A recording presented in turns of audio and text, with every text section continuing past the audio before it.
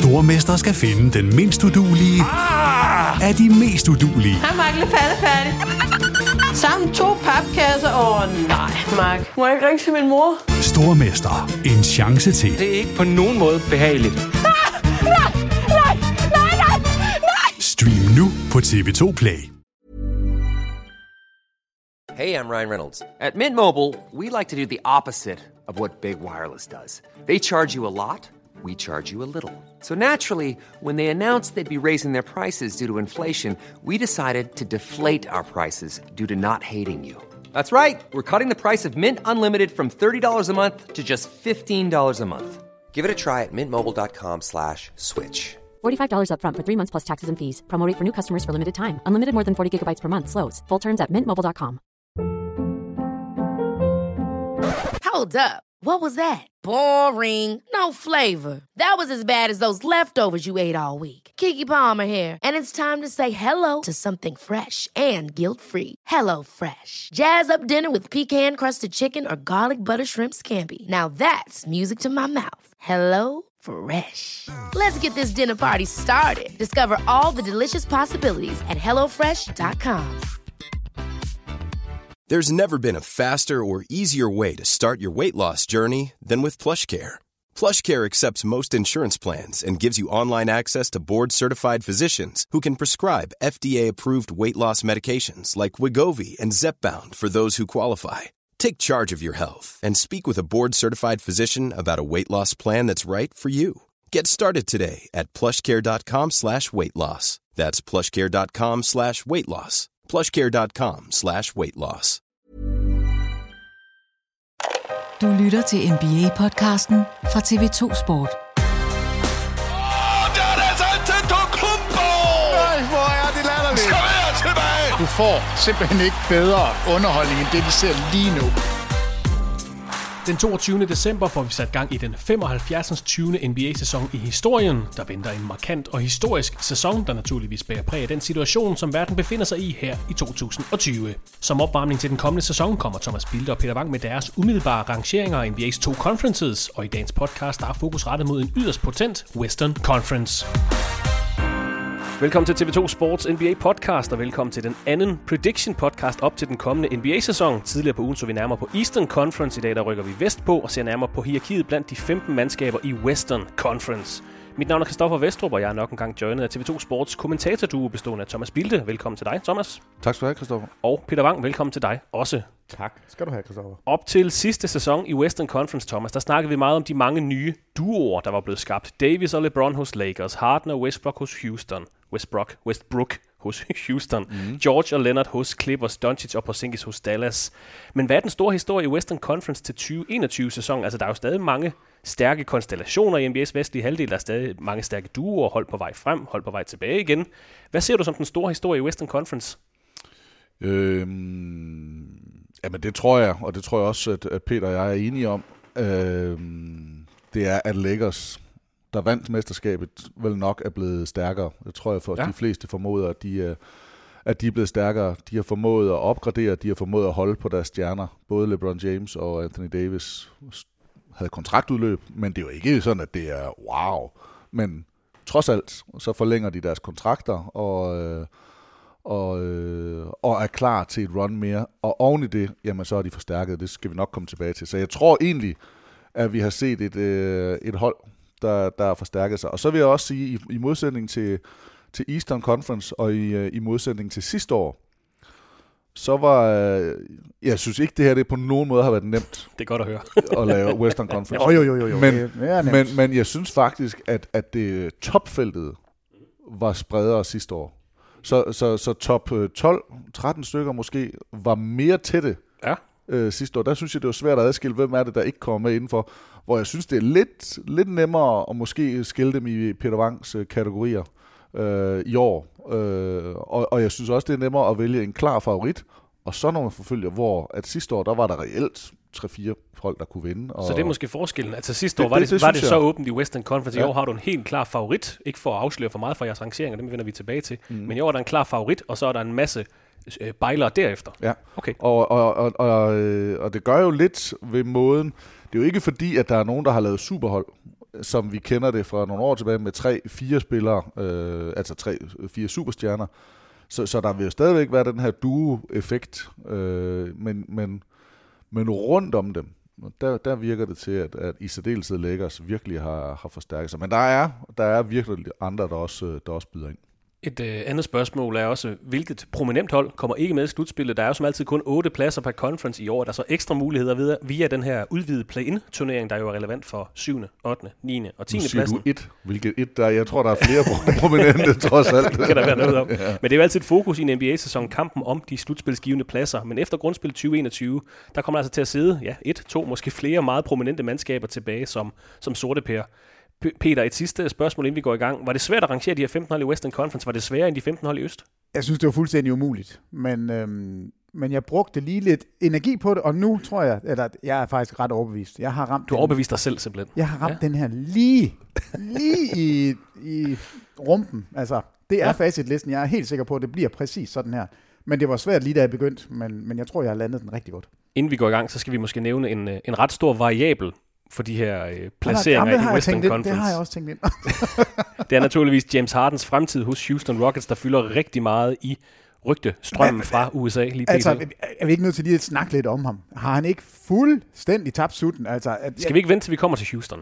Der kommer nok til at gå lidt tid, desværre. Men påvirker måske han ikke bare alle mulige andre hold? Jamen, det er også mere, fordi jeg bare har så mange ting, jeg synes, han gør forkert. Jeg er så træt af ham lige nu. Ja. Altså man kan sige, at han påvirker jo ikke så mange i Western Conference. Jo, måske lidt i stillingen, men han bliver rygtet mere øst på. Ja, det er korrekt. Men det vil så også gøre noget ved, afhængig af hvad de får tilbage, Houston, i en eventuel handel.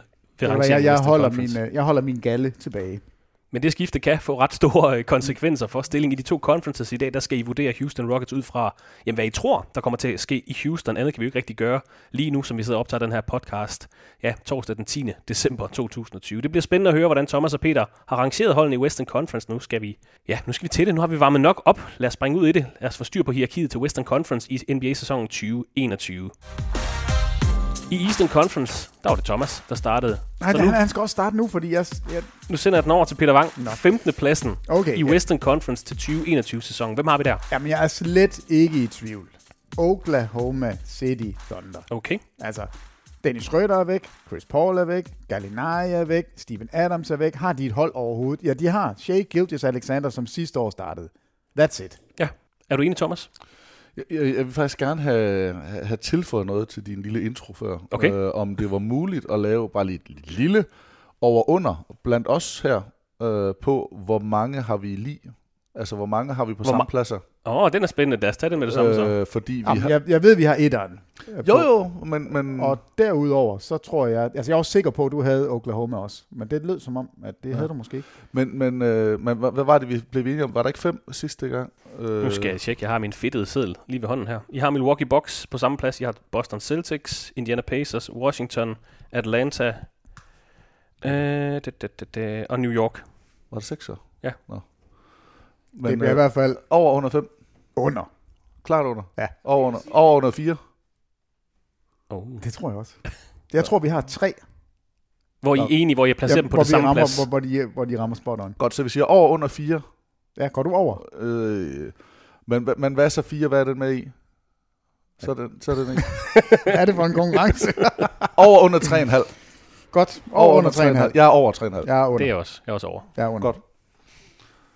Godt. Jamen, så fik vi det på plads. Det var heldigt nok, fordi nu ved jeg jo, hvad Peter er putt, og jeg har nemlig også Thunder. Og det havde du ikke lige før. Det er derfor, det er så åndssvagt, du spurgte. It is right here. Ja, han har det et fint regneark. Men Oklahoma City Thunder en 5. plads sidste år. Meget overraskende sæson, hvor de gik 44-28, efter man havde sendt Russell Westbrook og Paul George væk fra klubben sommeren inden. Gud ja, jeg kan jo selv finde om det. Nu ved jeg. Når der mangler lige en. Den har jeg også. Undskyld, ja.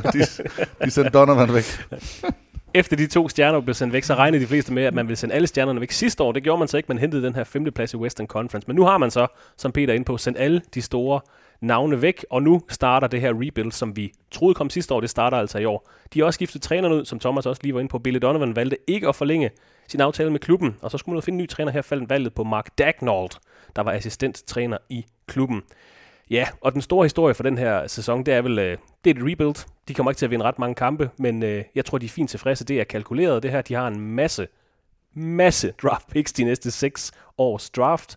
Så vi venter jo bare på et nyt storhold i Oklahoma City, men det bliver ikke en køn sæson, rent sejrsmæssigt. Altså, de er jo altid, når jeg tænder, det har jeg også fortalt dig før, når jeg går på Basketball Reference, så er det altid Logan Stort, der kommer op.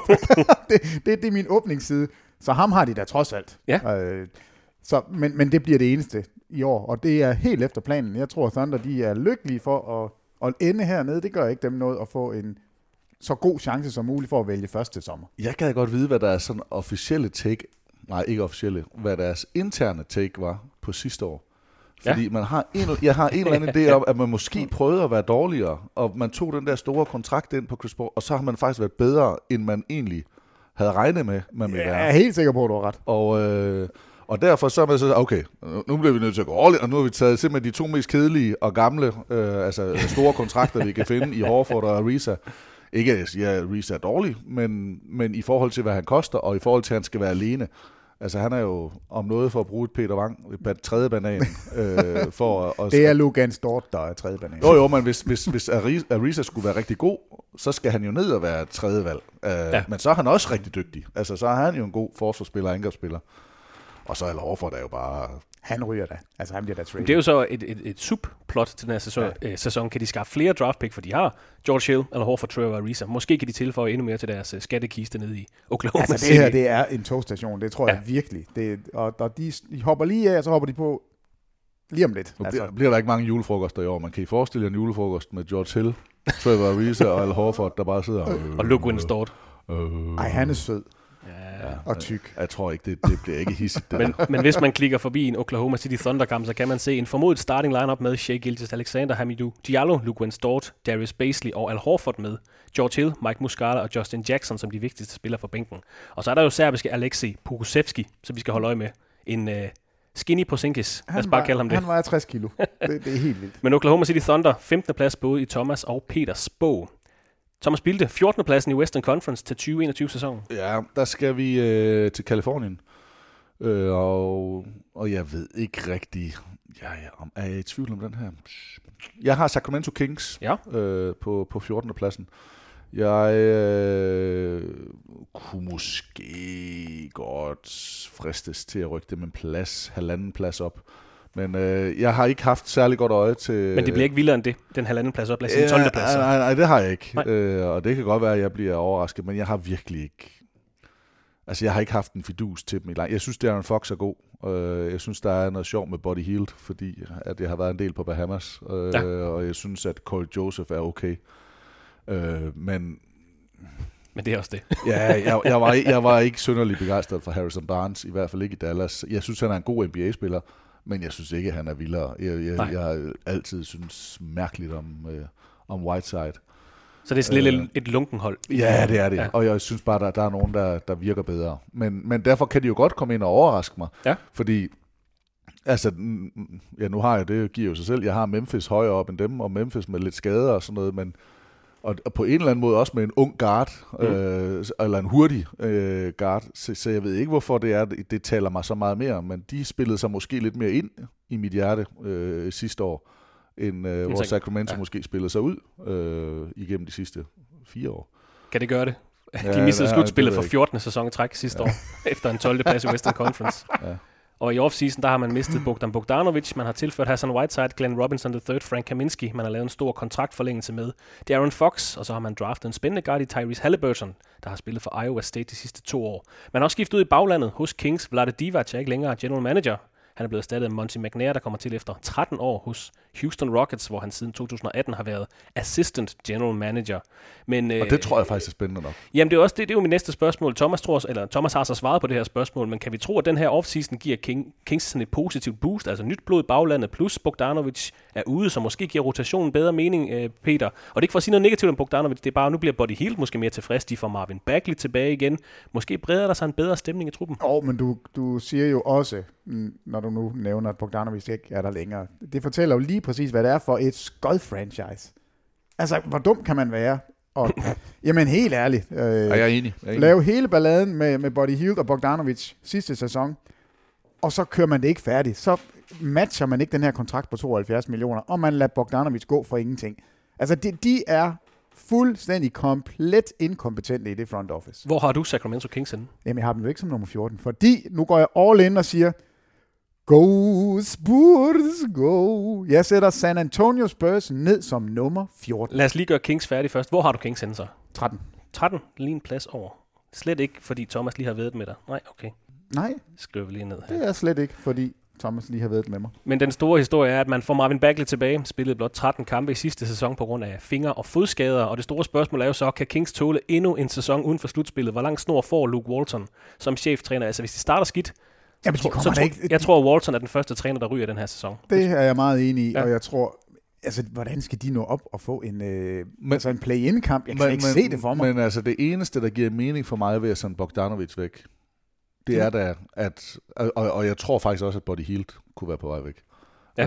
Men det vil da være, at man bare vil være dårlig et år mere. Og nu starter vi forfra. Nu kommer der en ny mand ind. Lad os bygge op om noget af det, vi har. Lad os se, altså ikke, nu snakker jeg ikke rebuild over de næste 4 år. Nej. Men lad os se, om vi ikke kan få et godt draft pick næste år, og så bliver det interessant. Men at man ikke tegner kontrakt med ham, og så trader ham for et draft pick. Ja, altså det er fuldstændig, i min bog er det fuldstændig skørt. Og det virker jo til at hænge, altså som om at Bogdanovic og Divac hang lidt sammen med deres Balkan. Men og trods alt, så er det jo en forretning, og det er en business. Så når den nye mand kommer ind, altså jeg har heller ikke kunne forstå, hvorfor man ikke beholdte Bogdanovic.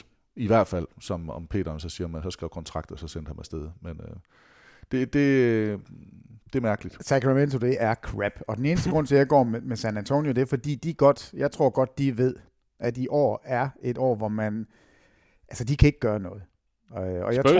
Og jeg tror ikke på, at de kommer i nærheden af slutspillet. Okay. Og derfor tænker de, nu er jeg inde i Popovic hoved. Ja. Det er faktisk det bedste år. Vi går helt tilbage til Duncan Robinson-årene, der hvor det passede lige med vi to. Duncan Robinson-årene. Ja, Duncan og Robinson. No. Altså der, hvor man får draft-rettighederne til Duncan. Jeg troede, du var helt Nej, jeg tænker bare, at Spurs, de er meget mere kompetente og kan se, okay, men det er rebuild nu. Nu prøver vi at spille med kun vores unge spil. De har nærmest også kun unge spil. Var det ikke bedre at vente til næste år, hvor alle veteranerne ryger af bogen? Jamen, det måske så trader du både DeRozan og Marcus Aldridge til løbet af sæsonen, hvis du kan komme afsted med det. Og det tror jeg godt, man kan. Med Spurs meget aktiv historie med in-season trades, selvfølgelig, ja. Nej, men altså, lurer mig. Spurs, de snyder os og er dårlige. De har jo altid været kompetente, og sidste år, der var de jo altså langt bedre end forventet også. Og selvom vi havde den uden for slutspil, de kom heller ikke indenfor, men var jo møghamrende tæt på. Lad os lige gøre Kings færdig. Et bud på en start 5'er hos Sacramento Kings, der altså ser ud til at gå endnu en sløj sæson i møde. Det kan være De'Aaron Fox, Buddy Hield, Harrison Barnes, Marvin Bagley og Hassan Whiteside, med Tyrese Halliburton, Nemanja Bjelica og Richaun Holmes som de vigtigste spillere fra bænken. Nu har Peter taget vang. Han har taget hul på 14. pladsen, eller hans 14. plads i Western Conference San Antonio Spurs. Må jeg spørge dig, Thomas, hvor har du Spurs hen i din rangering? Dem har jeg på 12. pladsen. Okay. Sådan. Jeg tror, at jeg har skrevet gamle Spurs, time to rebuild, så jeg er jo enig med Peter, men jeg synes jo, at de kvaliteter, de har i nogle af deres aldrende spillere, er stadigvæk så gode, at de bliver mere stabile for mig, end de andre. Og så har de stadigvæk også nogle unge, som er rigtig gode, og de har også en træner. Så jeg har svært ved at se, at Popovic han vil rebuilde. Eller bare, ikke rebuilde, men vil tabe. Men det kan godt være, at det er det smarte, og det kan godt være, at han folder. Men jeg tror bare, de skal nok rave nogle sejre til sig, og der er nogle af de andre, der nok skal krakelere. Altså det, der taler lidt imod, hvad jeg sagde, det er jo, at Spurs er jo kendt for ikke at slå sig selv. Altså det her med, at de kampe på hjemmebane, som er sådan lige på vippen, ja, dem vinder de altid. Altså, og det er jo svært at blive nummer 14, hvis man bliver ved med at være konstante. Men jeg har bare en fornemmelse af... Det går nok langt ned. Jamen det er jo helt... Og det er også en lille smule hot take. Altså, det ligner ikke dig, Peter. Så det... Jeg synes jo... Men jeg synes jo, det er det rigtige at gøre. Fordi... Jamen, altså rigtigt at placere dem der, eller rigtigt... Både det rigtige at placere dem der, fordi de bør være ringe. De bør ikke... Altså, de bør sende alle deres veteraner væk. De bør udvikle deres unge spillere. De bør gå efter draft picks og et højt draft til sommer. Men det er jo der, hvor det måske vil være nemmere at gøre det til næste år. Ikke at sende dem væk, fordi så går man alle de store spillere. Altså både DeMar DeRozan, LaMarcus Aldridge, Rudy Gay, Patty Mills er free agents efter den kommende sæson. Så til sommeren 21, lige meget hvad der sker i den her sæson, så er man nødt til at tage stilling til holdet, og det bliver ikke forlængelse med DeMar DeRozan eller Marcus Aldridge. Det er derfor, du kan få noget for dem nu, fordi de har et år mere. Men hvad kan du få for LaMarcus Aldridge i 2020? LaMarcus Aldridge er stadigvæk en spiller, som kan være sådan lige det sidste, der gør, at et mesterskabshold, eller et hold, der gerne vil i finalen, et eller andet. Altså, så god er han stadigvæk. Han kan godt noget. Okay. Spurs blev nummer 11 i Western Conference sidste år. 32-39 missede slutspillet for første gang siden 1997. 22 sæsoner, simpelthen. Og det er så vildt. Inden på en æra i San Antonio i en sæson, hvor de havde faktisk et potent angreb, 10. bedste i hele ligaen.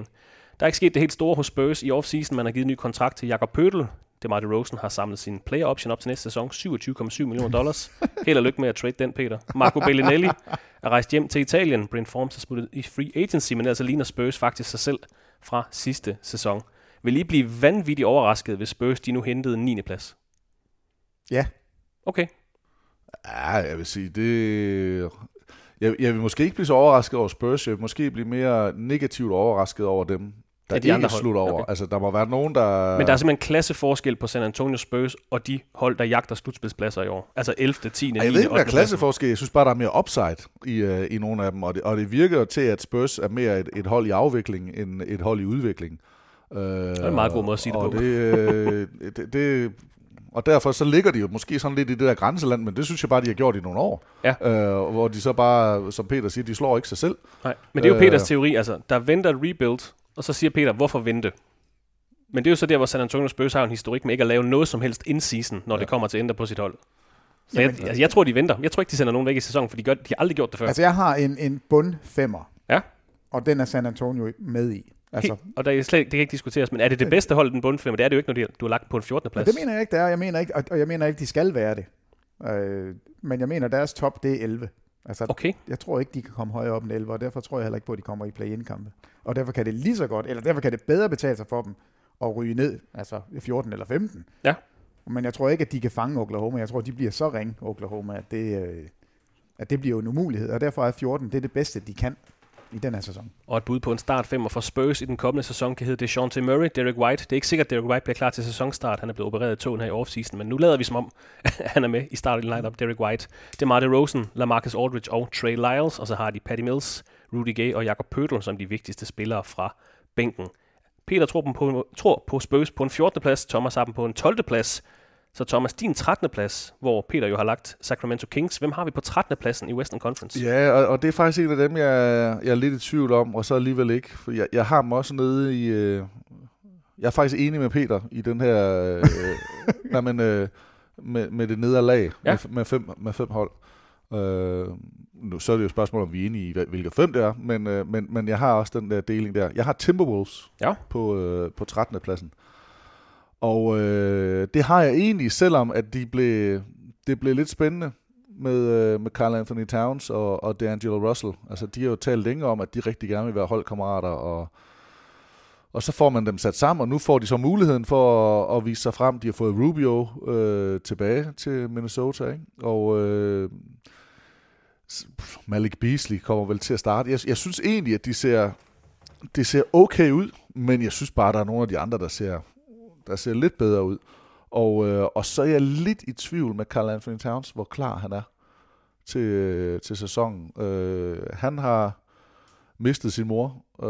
Faren var indlagt med covid-19, og jeg ved ikke, om det er 19, eller jeg ved ikke. Det var et 2-cifret beløb, antal, der var fra familien. Jeg mener, han har mistet 7 familiemedlemmer til coronavirus. Men der har været... Inklusive sin mor. Jeg tror, det er 19, What? Der har været, i hvert fald været smittet, og så er det, og han har været til begravelse. Så jeg kunne godt forestille mig, at det bliver sådan lidt en funky sæson for ham. Men det kan jo også godt være, at han kommer ind, og så er det her nu hans frirum. Ja. At nu kommer han væk fra at skulle tage sig af familien, og betale for det ene, og betale for det andet, og prøve at beskytte alle.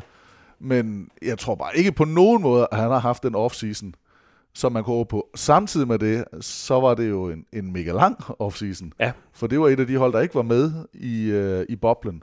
Så det er jo siden marts. Så det kan jo godt være, de er sultne. Men der har altså også været tid til at lave alt muligt andet. Og nu siger jeg ikke gak og gøjl, men prøve at få alt muligt andet til at hænge sammen. Og han har så haft rigeligt at gøre med familien. Ja. Og han spillede ikke mange kampe sidste år. Han spillede kun 35 kampe i sidste sæson. Ja. Selvom at jeg virkelig gerne vil have, at de gjorde det godt, for jeg synes også, det kunne blive et sjovt hold. Eller jeg synes i hvert fald, at han er en stor profil. Så er det jo ikke rigtig gået hans vej de sidste par år, desværre. Det kan man ikke sige, nej. Og derfor så har jeg dem på 13. pladsen. Ja, de fik en 14. plads sidste år.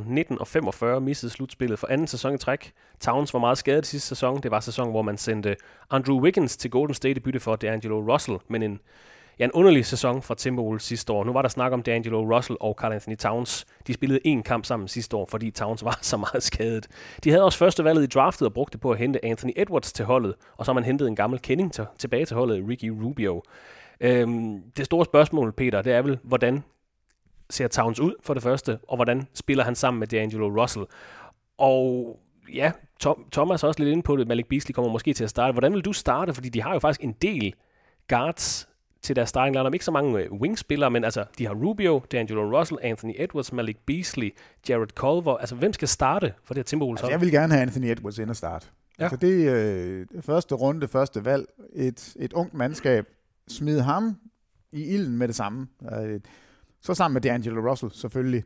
Og så ved jeg ikke lige helt størrelsesmæssigt, om man kan få Beasley sammen med ham, om de kan spille med de tre. Og så er Towns en stor mand. Det var det, jeg ville. Jeg vil i hvert fald rigtig gerne have Edwards ind og starte. Så hvem siger du? D'Angelo Russell, Anthony Edwards, Towns, Malik Beasley og så Towns. Juan Hernan Gomez skyder ESPN på. Skyder ESPN på. Altså, mener de også de 5, som... Ja, de siger så Rubio, Russell, Edwards, Hernan Gomez, Karl Anthony Towns, og så har de Beasley, Culver, Okogie, Ed Davis fra bænken. Og der vil jeg jo så hellere have Rubio til at komme fra bænken og komme ind og stabilisere hele den her second unit. Ja, men har du nok forsvar på banen så ude på gulvet, hedder det? Ja, det er jo så spørgsmålet, om man kan det. Altså, men det vil jeg i hvert fald prøve til at begynde med. Men interessant, Russell Edwards sammen. Ja, jeg synes jo, det var det helt rigtige første runde, første valg for dem, fordi han går ind direkte ind på en position, hvor de mangler en scorer, de mangler en god spiller, og det er han. Altså, Anthony Edwards er god. Spørgsmålet er bare, hvornår han bliver rigtig god. Ja, han er 19 år, ikke? Altså, det er det, der... Men jeg har dem jo, kan jeg så godt afsløre som nummer 12, så jeg mener jo heller ikke, at de kommer i nærheden af slutspillet, og derfor er det her en sæson, som skal bruges på at udvikle videre. Udvikle Edwards, og se, hvordan D'Angelo Russell og Towns spiller sammen. Ja. Og så det vil give god mening. Så det er deres plan for sæsonen, tror du? Det håber jeg. Altså, jeg tror ikke, de stiler efter slutspillet. Jeg er sikker på, at deres plan er at gå efter slutspillet. Det er jo så mit næste spørgsmål. Nu snakker vi om Luke Walton i Sacramento. Hvis ikke det klikker for Timberwolves, altså Ryan Saunders sidder vel heller ikke super sikkert på den trænerplads. Hvis det overhovedet ikke klikker fra start, hvis de starter 1-13 på sæsonen, i en sæson, hvor spillerne, måske organisationen også siger, vi skal op og i hvert fald spille med om den der 10. plads, så vi har en chance i play-in-turneringen. Det er altid det, der er problemet, hvis forventningerne ikke passer til produktet. Og det har jo ikke været meget slutspil, man har set i Minneapolis de sidste 15 år. Nej, det er en enkelt gang. For 3 sæsoner siden. Hvor de lige sniger sig ind ved at slå Denver på den sidste nat. Præcis. Ja. Altså, det er jo... Så det er jo lidt, hvad er forventningerne? Fordi, altså, jeg tror, forventningerne er slutspil.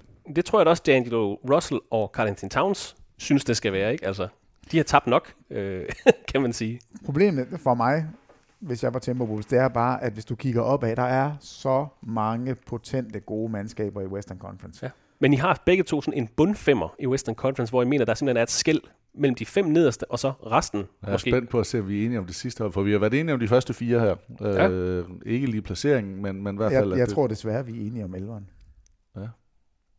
Skal vi prøve at sige det samtidig? 11. pladsen i Western Conference til 20. Var der mere at sige om Minnesota Timberwolves, skal vi sige? Altså, eller tror jeg? Nej. Jeg synes, det er et franchise, der er lidt hårdt prøvet. Og det... Men nu har de 2 etablerede profiler, der begge to har været all-stars, og så har de første valget i draftet. Ja. Så der er jo grund til lidt optimisme, måske i den her sæson, men måske til fremtiden. Det er virkelig bare svært i Western Conference. 11. pladsen i Western Conference til 2021 sæsonen. 3, 2, 1... Grizzlies. Memphis Grizzlies. Ej, så har vi allerede op på 2. Ja. 3.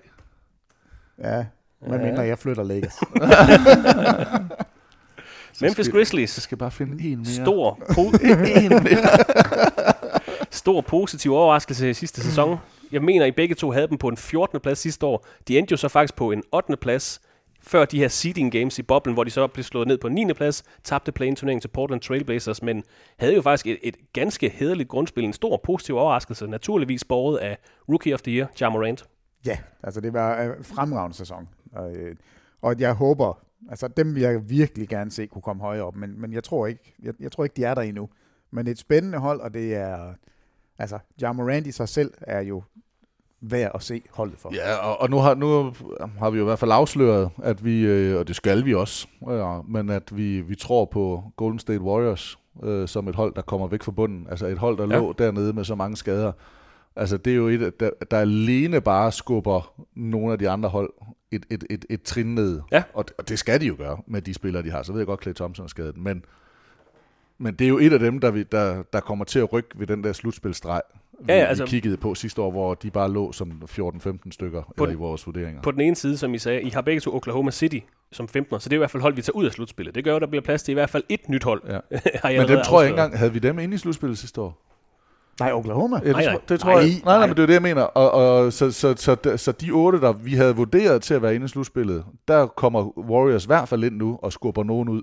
Og det er derfor, jeg tror også, at Grizzlies ryger en tak længere ned. Og så har vi jo heller ikke snakket om Phoenix Suns endnu, som overrasket. Og det er jo så også et andet hold, der træder op af. Men Memphis Grizzlies kommer altså ikke i spil til den her play-in-turnering, der er som nævnt fra 10. pladsen, at man kan komme i spil til den her ekstra chance til slutspillet. Ja, vi har jo sagt, at grænsen går der. Det kan jo godt ske. Altså, nu ved vi ikke, hvad du lavede selv en claimer på Houston. At de her 5 nederste hold, nu skal vi nok lige gøre Memphis færdig lige om lidt. De nederste 5 hold, som jeg har her, Memphis, Minnesota, Sacramento, San Antonio, Oklahoma City. Oklahoma er I helt sikre på, bliver et bundhold. Det kan I simpelthen ikke se anderledes. Ja. Jeg kan ikke i hvert fald. Spurs. Altså, Peter er nede på dem. Hvem har mest upside af de her 5 bundhold? Ja, det synes jeg, Minnesota har. Det er dem, der har det højeste loft, simpelthen. Ja, det tror jeg faktisk. Selvom jeg har dem under Grizzlies, så er det hold, hvis de... Altså, fordi de har nogle faktisk rigtig gode komponenter, der kan... Jeg tror bare ikke på dem. Jeg tror på, at de... Altså, det er sådan nogle... Hvad er loftet så, hvis alt klikker for dem? Er det en 9. plads? 8. plads? 9. Ej, jeg tror... altså, hvis alt klikker for Timberwolves, så tror jeg også godt... Så kunne jeg godt se dem på 8. pladsen. Men så skal det også... anti-klikke for de andre. Tingene hænger selvfølgelig sammen, men jeg synes, de har spillere, som hvis det hele klikker, så kan det faktisk være et rigtig, rigtig godt hold. Jeg tror bare ikke på dem. Tilbage til Grizzlies. Man har ikke lavet de store forandringer i den her offseason. Man har givet det Anthony Melton en 4-årig kontrakt, samlet på rookies op, men det er faktisk også det. Det store spørgsmål er selvfølgelig, hvornår kommer Jaren Jackson Jr. og Justice Winslow tilbage fra skader? Der er pt. Ingen information om Jackson Jr., der rev sin meniske i knæet over tilbage i august, mens man forventer, at Justice Winslow kan få Grizzlies debut forholdsvis hurtigt i sæsonen. Altså jeg forventer, at han er med fra kamp eller fra start. Han er desværre ikke klar fra sæsonstart. Jackson er ikke klar, nej. Justice Winslow er heller ikke, men Justice Winslow bliver hurtigt klar. Så skal jeg have byttet rundt på mine 10 og 11. Nej, 11 og 12. 100%. Jeg har skrevet den ned, Peter. Den gælder i statistikken. I har 2 ens. Jamen, det accepterer jeg ikke. Jeg vil have Timberwolves op som nummer 11, så passer det også med, hvad jeg sagde. Men det er et spørgsmål, jeg har. Grizzlies kommer vel ingen vejen uden Jaren Jackson Jr.? Nej, altså jeg troede, han var klar. Det vidste jeg faktisk ikke, han ikke var klar. Jeg nægter at acceptere en... Det gør jeg. Jeg er nu på 1,5. Jeg vil have Timberwolves op som nummer 11, og Grizzlies ned til nummer 12. Thomas, vil du så have Timberwolves op som nummer 11 også, på match Peter? Jeg flytter mine her. Nej, det er fint nok. Jeg har flyttet den allerede. Jeg sætter en stjerne ved Peters Memphis Grizzlies her. Og så, jeg synes, de havde... du vil have dem byttet om. Jeg var godt klar over det, at Jaren Jackson blev skadet i august, men jeg synes, der var alligevel noget moment i dem, og jeg tror, de kommer ud med noget af det samme vildskab. Det bliver måske svært for dem at holde det i en sæson, men stadigvæk unge spillere, tror jeg, har nemmere ved at spille et kompakt program med 72 kampe, end for eksempel Spurs. Men reelt set, Grizzlies, det var jo reelt set 8. pladsen, før sæsonen blev suspenderet. Ja. Nu er Jaren Jackson Jr. ikke med, lad os sige den første måned, synes jeg har hørt noget om. Mm. Men du tager jo reelt set en 8. plads i Western Conference og tilfører Justice Winslow til. Ja, men du smider også lige San Antonio Spurs ind over Undskyld, du smider også lige Golden State Warriors ind over, så du rykker den der plads ned. Og Phoenix Suns måske. Og Phoenix Suns, ikke? Okay, så det giver måske mening. Ja, jeg tror et eller andet sted, at de ligger på samme niveau, men der er bare lige nogen, der er blevet bedre. De ligger i hvert fald på en 12. plads hos mig. Og de har jo heller ikke travlt, kan man sige. Det er jo først om en 3-4 år måske, at deres unge spillere skal toppe, altså Ja Morant, Jaren Jackson Jr., så måske det er bare et led i udviklingen, at det var en overraskelse, de spillede med om slutspillet sidste år. I vurderer dem ikke til at kunne gøre det i år, men det kommer i fremtiden, for der er masser af upside hos det her hold.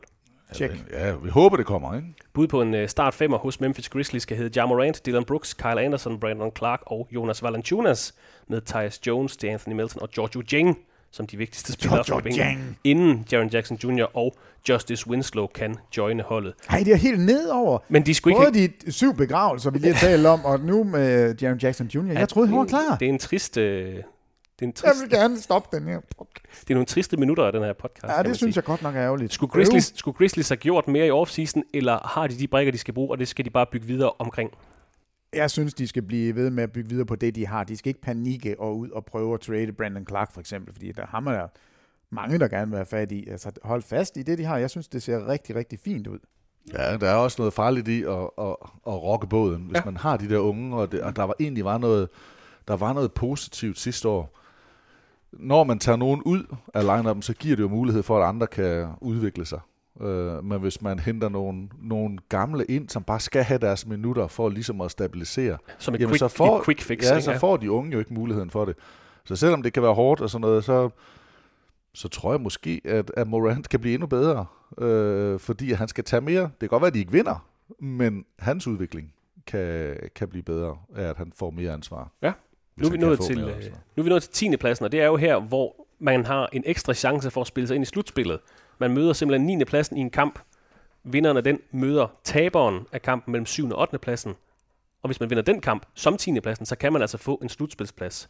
Og nu er vi forbi jeres bundfemmer, som vi faktisk var enige om. Ikke helt rangeringen, men de 5 hold. Jeg ved ikke, hvis tur det var. Thomas, måske? 10. pladsen i Western Conference til den kommende sæson. Jeg vil virkelig gerne, at dem her ikke lå på 10. pladsen. Jeg tror, de bliver sjove at se. Jeg tror også, det bliver spændende, og jeg kan godt være, at jeg fejlskyder helt. Jeg vil sige, at den bliver i hvert fald ramt af den før omtalte anden situation. Jeg har New Orleans Pelicans på 10. pladsen, og det kan... hvor er det dejligt. Jeg kan se Peter, han Du ændrer bare lidt. Du kan bare se her. Nej. Du må se. Thomas må ikke. Hvor har du Pelicans sendt, Peter? Eller 9. Okay, 1 plads over. Nej, 2 plads over. 1 plads over. Jeg synes, det bliver spændende at følge sejren. Forhåbentlig er han frisk. Ja. Altså, han er så stort et navn og så stor en spiller, at han bliver sjov at følge hvert år. Altså, det er en, man vil tjekke ind for at kigge. Jeg synes, det bliver sjovt at se med en anden stor center under kurven i Adams. Der kommer til. Jeg synes, det bliver spændende med en ny træner. Hvad siger I til Stan Van Gundy? Jeg synes, at det er en fremragende træner. Jeg ved ikke, om han ligefrem passer. Jeg havde jo... Vi talte noget om det, Peter, i vores køretur i hvert fald til sidst på sæsonen, at var det D'Antoni. Det kunne et eller andet sted have været sjovt at se med Ball, der skulle altså prøve at komme sådan op i det høje tempo, og sejren, der løb, og der havde D'Antonis det der, jeg skulle ikke sige pisk-forsvar, men hvor det bare går stærkt, at det måske havde været sjovere. Det var sjovt, at de spilletyper, der var på holdet. Ja, og der ved jeg ikke helt, hvordan Van Gundy, men jeg har bare så meget respekt for Van Gundy, at det tror jeg nok, han skal finde ud af. Altså, jeg er vildt i tvivl om Pelicans. Hvem er det, der skal skyde? Altså, Brandon Ingram kan skyde. Ingen andre kan skyde. Jamen, Bledsoe kan ikke skyde. J.J. Redick, Josh Hart. Jo, men hvis du tager... starting lineup. Der er starting lineup, ikke? Altså, Bledsoe kan ikke skyde. Adams skyder aldrig. Zion Williamson skyder kun ovenover ringen. I hans første kamp ramte 4. Ja, og så har han ikke ramt noget som helst. Altså, han skyder heller ikke udefra. Men det lyder som om... Ingen af de her spillere skyder, så det eneste, de skal... altså deres eneste chance, det er at løbe. Og det taler altså stik imod Stan Van Gundy. Så du synes ikke, det giver mening? Altså, det lyder som om, Peter, du vil starte med Lonzo Ball, Eric Bledsoe, Brandon Ingram, Zion Williamson og Steven Adams. Ja. Godt. Det der starter. Ja. Og der er ingen skytter. Og det kan man ikke sige, nej. Nu hørte jeg tror det var Bill Simmons, der harcelerede over, han havde kigget på tempoet på Stan Van Gundys hold all time. Og det har altid været et hold, som var langsomt. Altid et hold, som var metodiske og ikke sat tempo på. Den eneste chance, Pelicans har, det er at løbe. så tror jeg, de kan være dødbringende gode. Altså helt vanvittige. Zion Williamson og Lonzo Ball, de to sammen op ad banen, det er umuligt at stoppe. Men kommer de over midten og bliver standset der, hvordan skal de få deres point? Hvordan skal de... Altså, de har ingen skytter. Jeg er så spændt på at se, om det lykkes at få tempo på. Og jeg tror på, at det gør. Altså, jeg tror på, at Stan Van Gundy kan forandre sin spillestil. Jeg tror på, at det bliver godt. Ja. Jeg har dem jo helt op som nummer 9. Altså, det er jo... I gamle dage var det uden for slutspillet, men i den her konstellation er det jo utrolig flot, så jeg tror, der kommer til at lykkes en masse ting for dem. Hvorfor har de ikke har J.J. Redick til at starte? Prøv at forstå mig det igen. Det er fordi, jeg tror, de starter med Bledsoe og Ball. Og Ball og Ingram. Så jeg tror, man kunne også sagtens starte med en J.J. Redick eller en Josh Hart for at få noget. Altså, jeg vil have Lonzo Ball og Redick og Brandon Ingram. Jeg synes, at Ingram er en god skytte. Jeg ved godt, at han ikke er en catch-and-shoot-skytte. Jamen, han er den eneste skytte.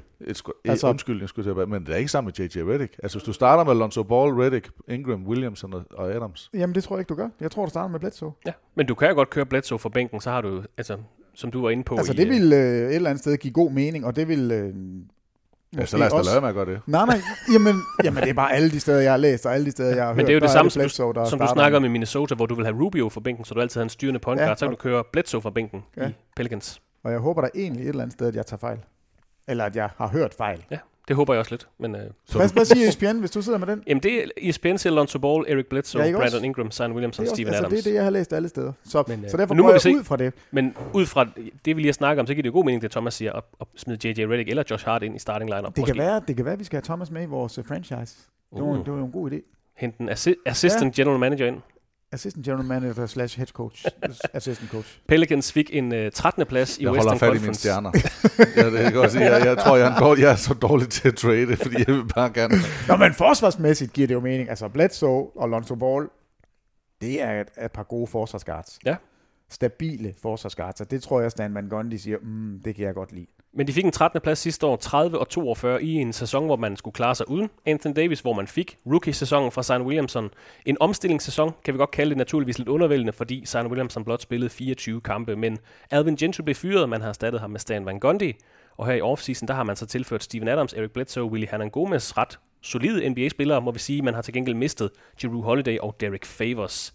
Man har også skrevet en ny stor kontrakt med restricted free agent Brandon Ingram her i sommer, eller her i offseason hedder det jo så. Så altså en forholdsvis aktiv offseason, der kun har gjort holdet mere spændende. Ja, jeg ved det ikke. Jeg synes faktisk, Favors var meget god for dem for bænken, og jeg synes, Jrue Holiday er vigtig for dem. Så jeg synes, det er et par... Jeg ved godt, man har fået Bledsoe i stedet for Holiday. Altså, hvis Holiday er bedre. Hvis jeg skulle have valgt inden, så ville jeg have Holiday som spiller, jeg vil også have Holiday som person. Altså, det virker... Ja, det virker skrøbeligt med Bledsoe. Altså, og jeg ved ikke, om det er den leder, jeg vil have. Jeg er glad for, at man på deres vegne har Redick med derinde, selvom man også har et ry for at være et eller andet sted jeg ved ikke, om en, der har sin mening, og ikke er bange for at sige det, men trods alt også en veteran, der har været i NBA rigtig, rigtig lang tid, og en, der har skruet hovedet rigtig på. Spillet NBA-finaler. Så kan du være enig eller uenig i, hvordan hvad hans synspunkter er. Men han har trods alt været rundt omkring, spillet med store stjerner, været omkring store trænere. Så ham vil jeg læne mig op af, hvis jeg var nogle af de unge, der skulle prøve. Gud, var det ikke Van Gundy i Orlando med Redick? Jo, i starten, very nice. Men og der har jeg ikke Bledsoe. Altså, der er Bledsoe ikke en, jeg vil bringe ind, der for, at han skulle guide Lonzo Ball, eller udvikle Zion Williamson og vise ham vejen. Altså, det... Jeg tror ikke, Bledsoe er så slemt på den måde. I don't want to be here. Jeg vil langt hellere have i det der... Han var ved frisøren, Christoffer. Jeg vil langt hellere have Jrue Holiday. Det vil jeg også. Altså, han har vist af værdier med, hvordan han stoppede for at passe på sin kone, hvordan... Altså, hele... Altså, der er bare sådan et andet... Jeg vil ikke sige glans, men der er sådan en anden aura omkring Holiday. Men langtidsudsigterne for Pelicans... Jrue Holiday ude, det er selvfølgelig super ærgerligt den her sæson, men altså interessant hold til den kommende sæson, så har man jo en god håndfuld ekstra draft picks i de næste halvandet år, eller man har fået dem i de sidste halvandet år, hvor man sendte Anthony Davis og Jrue Holiday væk. Men en ny træner, ny stor kontrakt til Ingram, der er stadig det her massive hype omkring Zion Williamson, der måske er rask. Man har tilført Steven Adams. Målet er vel at nå ind i slutspillet. Er det ikke, helt klart. Er det ikke lidt for høje forventninger til det her ret unge Pelicans-mandskab? Altså Zion er 20, Lonzo og Ingram er 23. Det er 3 starter, formodet starter. Er det ikke meget høje forventninger til en 20-årig og 2 23-årige? Jo, det er høje forventninger, men det er jo også nu, at de skal vise, at der var en grund til, at de er blevet taget i top 3, alle de her spillere. Ja. Altså det er dygtige spillere, som man skal forvente noget af. Så jeg synes faktisk ikke, det er... Og så ved man jo også, de har NBA bag sig. Altså fordi NBA, hvis der er noget, de gerne vil, så er det der at hype en ung stjerne. Og det virkede jo til, at alt sidste år skulle flaske sig for at få Zion med ind i boblen og få...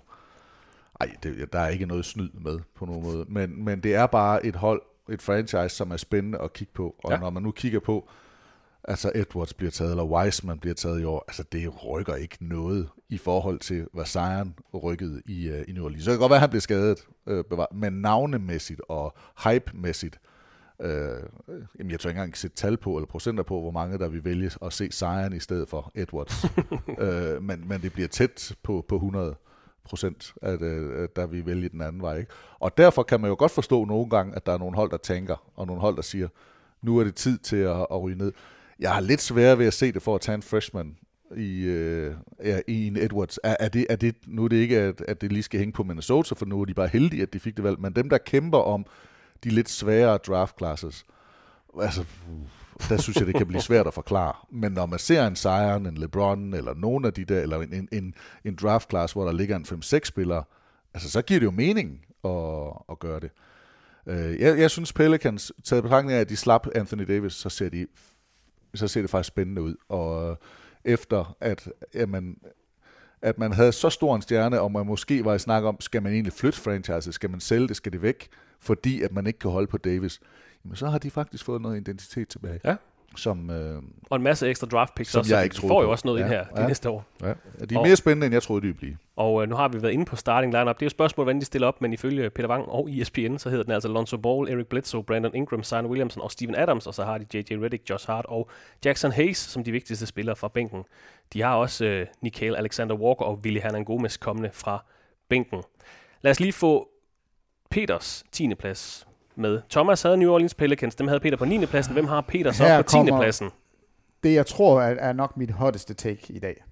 Houston Rockets. Golden State Warriors. No. Ja. Bare lige for at få det, inden Peter lige fortsætter. Hvor har du Golden State Warriors inde, Thomas? Ja. Han har ham også som nummer 10. Jeg skal lige rette noget. Jeg skal lige rette lidt. Nej, jeg har Golden State Warriors som nummer 7. Så det er måske det hotteste take i dag. For dig? Nej, det ved jeg ikke mere. Jeg har ham som nummer 7. Thomas på en 7. plads, Peter på en 10. plads. Sidste sæson, nummer 15 i Western Conference, 15 og 50. Den 4. dårligste Warriors-sæson nogensinde mål på win-loss percentage. Det var naturligvis på grund af skaden til Steph Curry og Klay Thompson, der måtte sidde ude hele sæsonen. Så en vildt underlig sæson efter 5 ture til NBA-finalerne. Det hed ikke Curry, Thompson, Durant, Green sidste år. Det hed Pascal, Chris Poole, Bowman. Så det var... det var en underlig sæson. Det var det dårligste hold i NBA, leverede den dårligste offensiv i hele ligaen, og det havde naturligvis noget med de her skader at gøre. Men den her dårlige placering, den gav Warriors andet valget i efterårets NBA-draft, hvor man hentede centeren James Wiseman til holdet, og derudover så har man traded for Kelly Oubre i Oklahoma City. Man har tilført Kent Bazemore, Peters favorit. Brad Wanamaker er også kommet til. Ham skal vi også nævne. Men den store historie er selvfølgelig, at man må klare sig uden Klay Thompson igen. Han har fået en alvorlig akillesskade her i sommer. Det kræver, at han skal opereres. Og det ser altså ud til, at han må undvære hele 2021-sæson, altså den anden sæson i træk, at Klay Thompson misser. Og du ser dem helt nede på en 10. plads, Peter. Helt nede på en 10. plads, ja. På trods af en starting lineup, der kan hedde Steph Curry, Andrew Wiggins, Kelly Oubre, Draymond Green og James Wiseman. Ja. Okay. Og grunden til det, Wiseman er rookie. Vi ved ikke, hvor hurtigt han kan omstille sig til NBA-spil. Draymond Green har ikke set særlig god ud den sidste sæson, og er altså virkelig... Hvis han tager et halvt skridt tilbage, så falder hans værdi med 1 milliard. Fordi han er så god forsvarsmæssigt, han er så stærk, men han skal spille på et meget, meget højt niveau. Ellers så falder han fra hinanden. For han har ikke noget at falde tilbage på. Altså det, han lever af, det er at være klogere, hurtigere, stærkere end sin modspiller. Og det er jeg ikke sikker på, at han er længere. Steph Curry kommer efter en hel sæson, hvor han har været ude.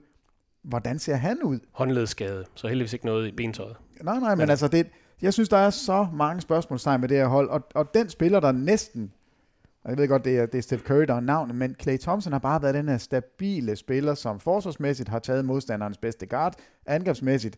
Den ene dag scorer han 60 point på 11 driblinger, den næste dag, der scorer han 30 uden at drible, den næste dag, så scorer han 15, for det er ikke nødvendigt. Han er så vigtig for dem, det her. Hvis Klay Thompson var med, var de så en seriøs contender til mesterskabet? Hvis ikke han blev skadet? Ja, en seriøs contender, ja, jeg mener stadigvæk, at Lakers er en liga over alle de andre lige nu i Western Conference. Jeg har også nogle andre, altså nu vil jeg ikke løfte stød for, hvem jeg også synes er bedre, men de vil være med i den gruppe, vi kommer til lige om lidt. Okay. Altså en gruppe, der men tabet af Klay Thompson skubber dem ned på en 10. plads. Altså Klay Thompson og hvad de så har lavet, så har jeg dem i hvert fald i top 3. Og måske også top 2. Hvis Klay Thompson var med? Ja, okay. Det kan godt være, at der er noget rust, i og med, at de ikke har spillet. Og jeg er enig i, at Green spillede dårligt sidste år. Men jeg tror, at han er bare ikke bedre. Jeg har ikke rost ham. Jeg har altid, jeg har måske også hadet lidt på ham, på hans attitude og sådan noget. Han er en fremragende spiller, men han er kun fremragende, når han spiller ved siden af nogen. Lidt ligesom jeg var inde på i Trevor Ariza, som tredje banan. Så kan det godt være, Peter, at du har haft ham, rost ham til at være den vigtigste, fordi han er bundet sammen. Men han er kun god, når han har nogle andre, der kan levere det offensive. Altså han kan ikke skabe, nej, det er ikke engang det. Han kan ikke skabe det. Altså han kan ikke score pointene. Og hvis man ikke kan score pointene, så kommer du ikke til at se god ud, når de andre så ikke er der. Men når man har 2 All-NBA-spillere angrebsmæssigt i Klay Thompson og Steph Curry rendende rundt omkring, jamen så er det klart, så er masser af fokus på dem. Så åbner der noget for ham. Men at han så kan aflevere, at han kan score de lidt lette point, der er, og han er en fremragende forsvarsspiller, men udover det, så er sindssygt god til at binde holdet sammen. Til at være det røvhul, som et hold også har brug for. Jamen det har de jo, for at kunne tage balladen, være lynafleder, så Steph Curry han bare kan rende rundt og være darling, og Klay Thompson ikke behøver at sige noget, fordi altså, Klay Thompson siger jo ingenting. Det er fuldstændig rigtigt, hvad du siger. Så han er jo, altså. men der er han jo kun god, når han har de andre.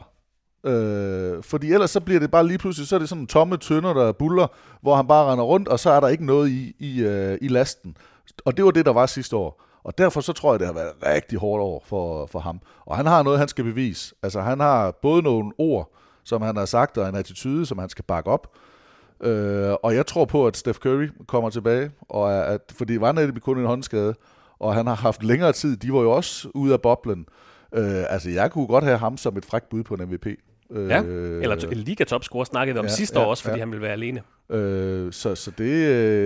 Men det er vel vigtigt for Curry i rollen på det her hold at involvere Kelly Oubre, involvere Andrew Wiggins. Det her hold kunne jo godt være et hold, der også havde 3 mand, der snittede 20 point per kamp. Wiggins, synes jeg, er det største horn i siden der. Altså, fordi han kan jo godt være god. Og det kan faktisk godt være, at han bliver endnu bedre, hvis han har Draymond Green, der bare pusher på ham. Men samtidig er der noget i Steph Curry, der virker så opmærksomheden pointmæssigt. Steve Curry, altså. Kan også lære fra sig. Ja, men bare spillemæssigt. Der er nogen, der leverer. Så fordi det har jo ikke vist sig. Han kan jo ikke være manden, der leverer Wiggins. Altså gang på gang på gang. Men hvis han er jo en vanvittig atlet. Han er en dygtig spiller. Så jeg tror på, jeg tror også godt, det kan være godt. Men det er ham, jeg er mest i tvivl om. Men kan ham og Oubre og Curry, kan de ikke alle 3 snit 20 point per kamp i den her sæson? Altså, jo. Jeg er jo ikke så varm på Oubre, men det kan han godt jo. Oubre kan jeg faktisk bedre lide. Altså ham... Jeg kan også godt lide, men jeg er lidt usikker på. Jamen, ham tror jeg godt, man kan bruge. Men jeg tror, for mig at se, er der for mange spørgsmålstegn. Og jeg tror, at måden at spille på vil være enormt anderledes i forhold til Klay Thompson, fordi du ikke har den her trussel, den her trepointsskytte, som bare er så dødbringende god. Og så mener jeg også forsvarsmæssigt, at lige bortset fra den bedste skytte i historien. I Steph Curry. Jo, men altså sammen med Klay Thompson, ikke? Det er jo derfor, de var The Splash Brothers. Det er jo derfor, de var så svære at dække op. Ja. Jeg håber, jeg tager fejl. Jeg håber virkelig, at Warriors er gode, for jeg vil gerne, altså jeg synes, det er en super sjov historie, at de kommer fra at være det ringeste hold, og så kommer Bullerne ind i slutspillet, og Steph Curry må for min skyld gerne være MVP, og de må gerne vinde det hele en gang til, fordi jeg synes, historien er så vild. Jeg er ikke helt enig, fordi det bliver lidt Spurs 99. Så det er faktisk et godt hold, som så tager en snydesæson. Altså det kan godt være, at de er uheldige og bliver skadet. Når man så lige pludselig, så kommer man bare til boom, og så er vi gode igen. Altså vi kaldte den, da sæsonen var 4 dage gammel, da Steph Curry blev skadet, så kaldte vi den og sagde, nu bliver det ringens hold, og de får Wiseman. Og nu står de her, og de har Wiseman. Hvad bliver Wisemans rolle på det her hold? Hvad kan han tilføre Golden State Warriors? Bliver han bare sådan rim runner og shot blocker? Ja. Og det er det, han skal tilføre. Okay. Noget rebounding, noget shot blocking. En ung Kevin Looney. Eller Kevon Looney hedder han vel? Ej, jeg tænker mere faktisk en ung, eller en Clint Capella-type. Okay. Bare bedre. Altså, han har fantastisk timing. Oliver, noget af det er en upgrade. Jamen altså, han er... Det er bare fordi Looney spiller hos Warriors, det er derfor. Ja, men, ikke yderligere men det her, jeg tror ikke, man forlanger andet af ham. Fordi de har potente scorer og sådan noget, men det er jo ikke for at sige, at Warriors er et dårligt hold, men hvis du kigger opad i dem, der ligger over, der er eddermame nogle gode hold, nogle gode mandskaber her, som Warriors skal forbi. Og det, jeg tror simpelthen ikke på, at det lykkes i år. Og Peter har dem på en 10. plads, Thomas har dem på en 7. plads. Et bud på en startende 5'er for Warriors skal hedde Steph Curry, Andrew Wiggins, Kelly Oubre, Draymond Green og James Wiseman med Eric Pascal, Kent Bazemore og Brad Wanamaker som de vigtigste spillere fra faktisk et godt hold. Bænken. Ja, Wanamaker hiver dem op i en top 4, tror jeg, Peter. Det tror jeg. Ja, måske. I wanna make Peter wrong. Men der var altså lidt uenighed om Golden State Warriors, som Thomas havde på 7. pladsen, og Peter altså havde på 10. pladsen. Thomas, så skal vi jo have din 9. plads. Der har Peter jo New Orleans Pelicans. Hvem har du? Ja, og hvordan skal vi få forklaret det? Jeg tror ikke, der er nogen...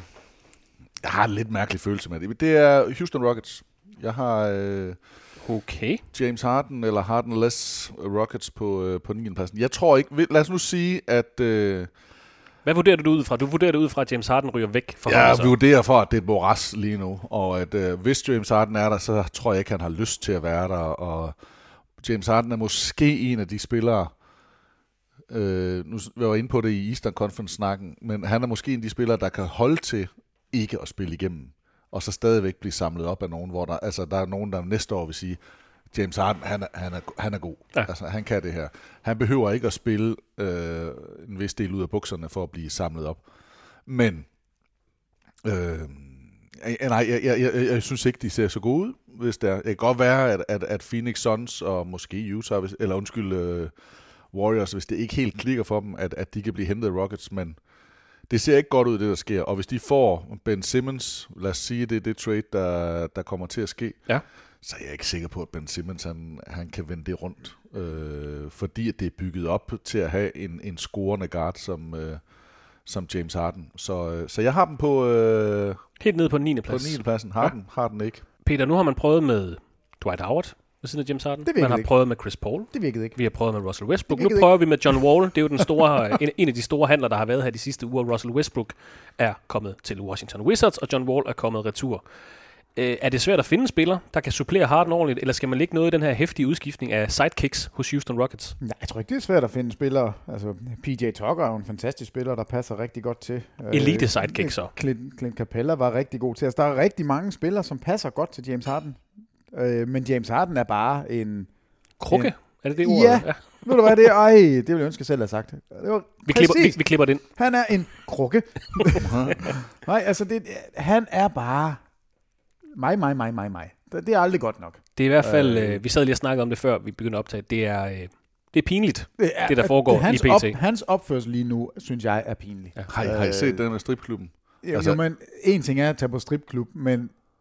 den anden stripklub, der er hans trøje retired. Nå ja. Der er en stripklub i Houston, hvor han har åbenbart tilføjet så meget til den stripklub, at de har retired hans trøje, den hænger under taget. Ja, det er meget sejt. Men, det er lidt sejt. Men lige nu der skulle han jo bare være i Houston. Og nu er han så vist også lige ankommet og skal efter sigende have 6 på hinanden følgende negative... Nej, Thomas. Coronatest. Ja, coronatest. 6 på hinanden. Har du lige så lidt tiltro til Houston Rockets, som Thomas han har? Næsten lige så lidt, fordi jeg har dem som nummer 8. Okay. Og jeg har lavet et skel der ved 7, 8, 9 og 10, fordi det er dem, jeg mener, har en chance for at komme ind for i slutspillet. Så der er en klar top 6, og så er der et midterfelt på 4, yes. Og så er der 5 bundhold. Yes, okay. Exactly. Og det er også derfor, at Warriors, det er lidt gratis for mig at putte dem ned på en 10. plads, fordi jeg kunne godt have sat dem op som nummer 7. 7, 8, 9, 10, altså de 4, tror jeg kommer til at ligge der, og det er dem, der kommer til at slås om at få de sidste 2 slutspilspladser. Men jeg har altså Houston Rockets som nummer 8. James Harden, jeg er faktisk meget, meget enig i det, du siger med, at han er en af dem, der Altså, han kan sagtens skrue ned for blusset og alligevel være rigtig god. Ja. Han er jo en vanvittig spiller. Og, så jeg tror stadigvæk, Houston er et hold, der er godt nok til at komme med i bunden af slutspillet. Med eller uden James Harden? Jamen selv uden. Altså hvis det bliver en rigtig god pakke. Det er jo svært at vurdere, hvilken pakke. Det er fuldstændig umuligt. Men med det hold, vi har lige nu, hvis John Wall bare kan være en lille smule okay. Ja. Hvis Boogie Cousins kan levere en lille smule. Hvis Christian Wood er kommet til. Ja, og hvis James Harden vil spille, Christian Wood ved jeg kommer til at levere. Jeg tror, for mig at se, er det en af de bedste off-season signings overhovedet. Altså jeg har virkelig stor tiltro til, at han passer godt på det her hold. PJ Tucker, hvis han spiller, så spiller han. Altså, han er ikke sådan et pivdyr, der fornykker og lader være med at spille. Altså, hvis han er med fra den første dag, så der er nogle professionelle spillere. Det er der, og han er måske den mest professionelle af dem alle sammen. Så stil lige en professionel ind mellem børnehaven, Harden, Wall og Boogie Cousins, når der lige er en udebold, eller der lige er en eller anden, der skal betale regningen på restauranten, og der er ikke nogen af dem, der føler, det er deres tur. Jo, men der har du bare så meget talent, at det opvejer sig en del af det. Og derfor tror jeg, derfor er de bestemt ikke i top 6, men de er midterfeltet. Men de er med i kampen om 7. og 8. pladsen, og lige nu har jeg dem liggende på en 8. plads. Og det er selvfølgelig ikke et hold, der er ude, altså selvfølgelig er de slutspilsrelevante. Altså det er, nu har jeg dem på 9. pladsen, de kan sagtens komme ind, og John Wall er jo, det kan godt være, at Boogie Cousins er ubeskrevet, eller hvad skal man sige, et spørgsmålstegn. Ja. Men John Wall er jo endnu større spørgsmålstegn. For 2 år på sidelinjen. Hvis John Wall kan, altså så er han jo ekstremt god. Altså det er jo en all-star-spiller. Jeg ved ikke, om han bliver all-star i år, men han er jo virkelig, virkelig en god spiller. Så selvom James Harden ikke er der, altså John Wall og Ben Simmons kunne vel også godt fungere sammen, selvom at de nok gerne vil have bolden i hænderne begge to. Men hvis vi nu bare tog James Harden ud, lad os sige, de får ingenting, de kan bruge i den her sæson for ham. Hvad kan et hold, der hedder John Wall, Ben McLemore, Eric Gordon, PJ Tucker, Christian Wood, og så med Sterling Brown og DeMarcus Cousins for bænken?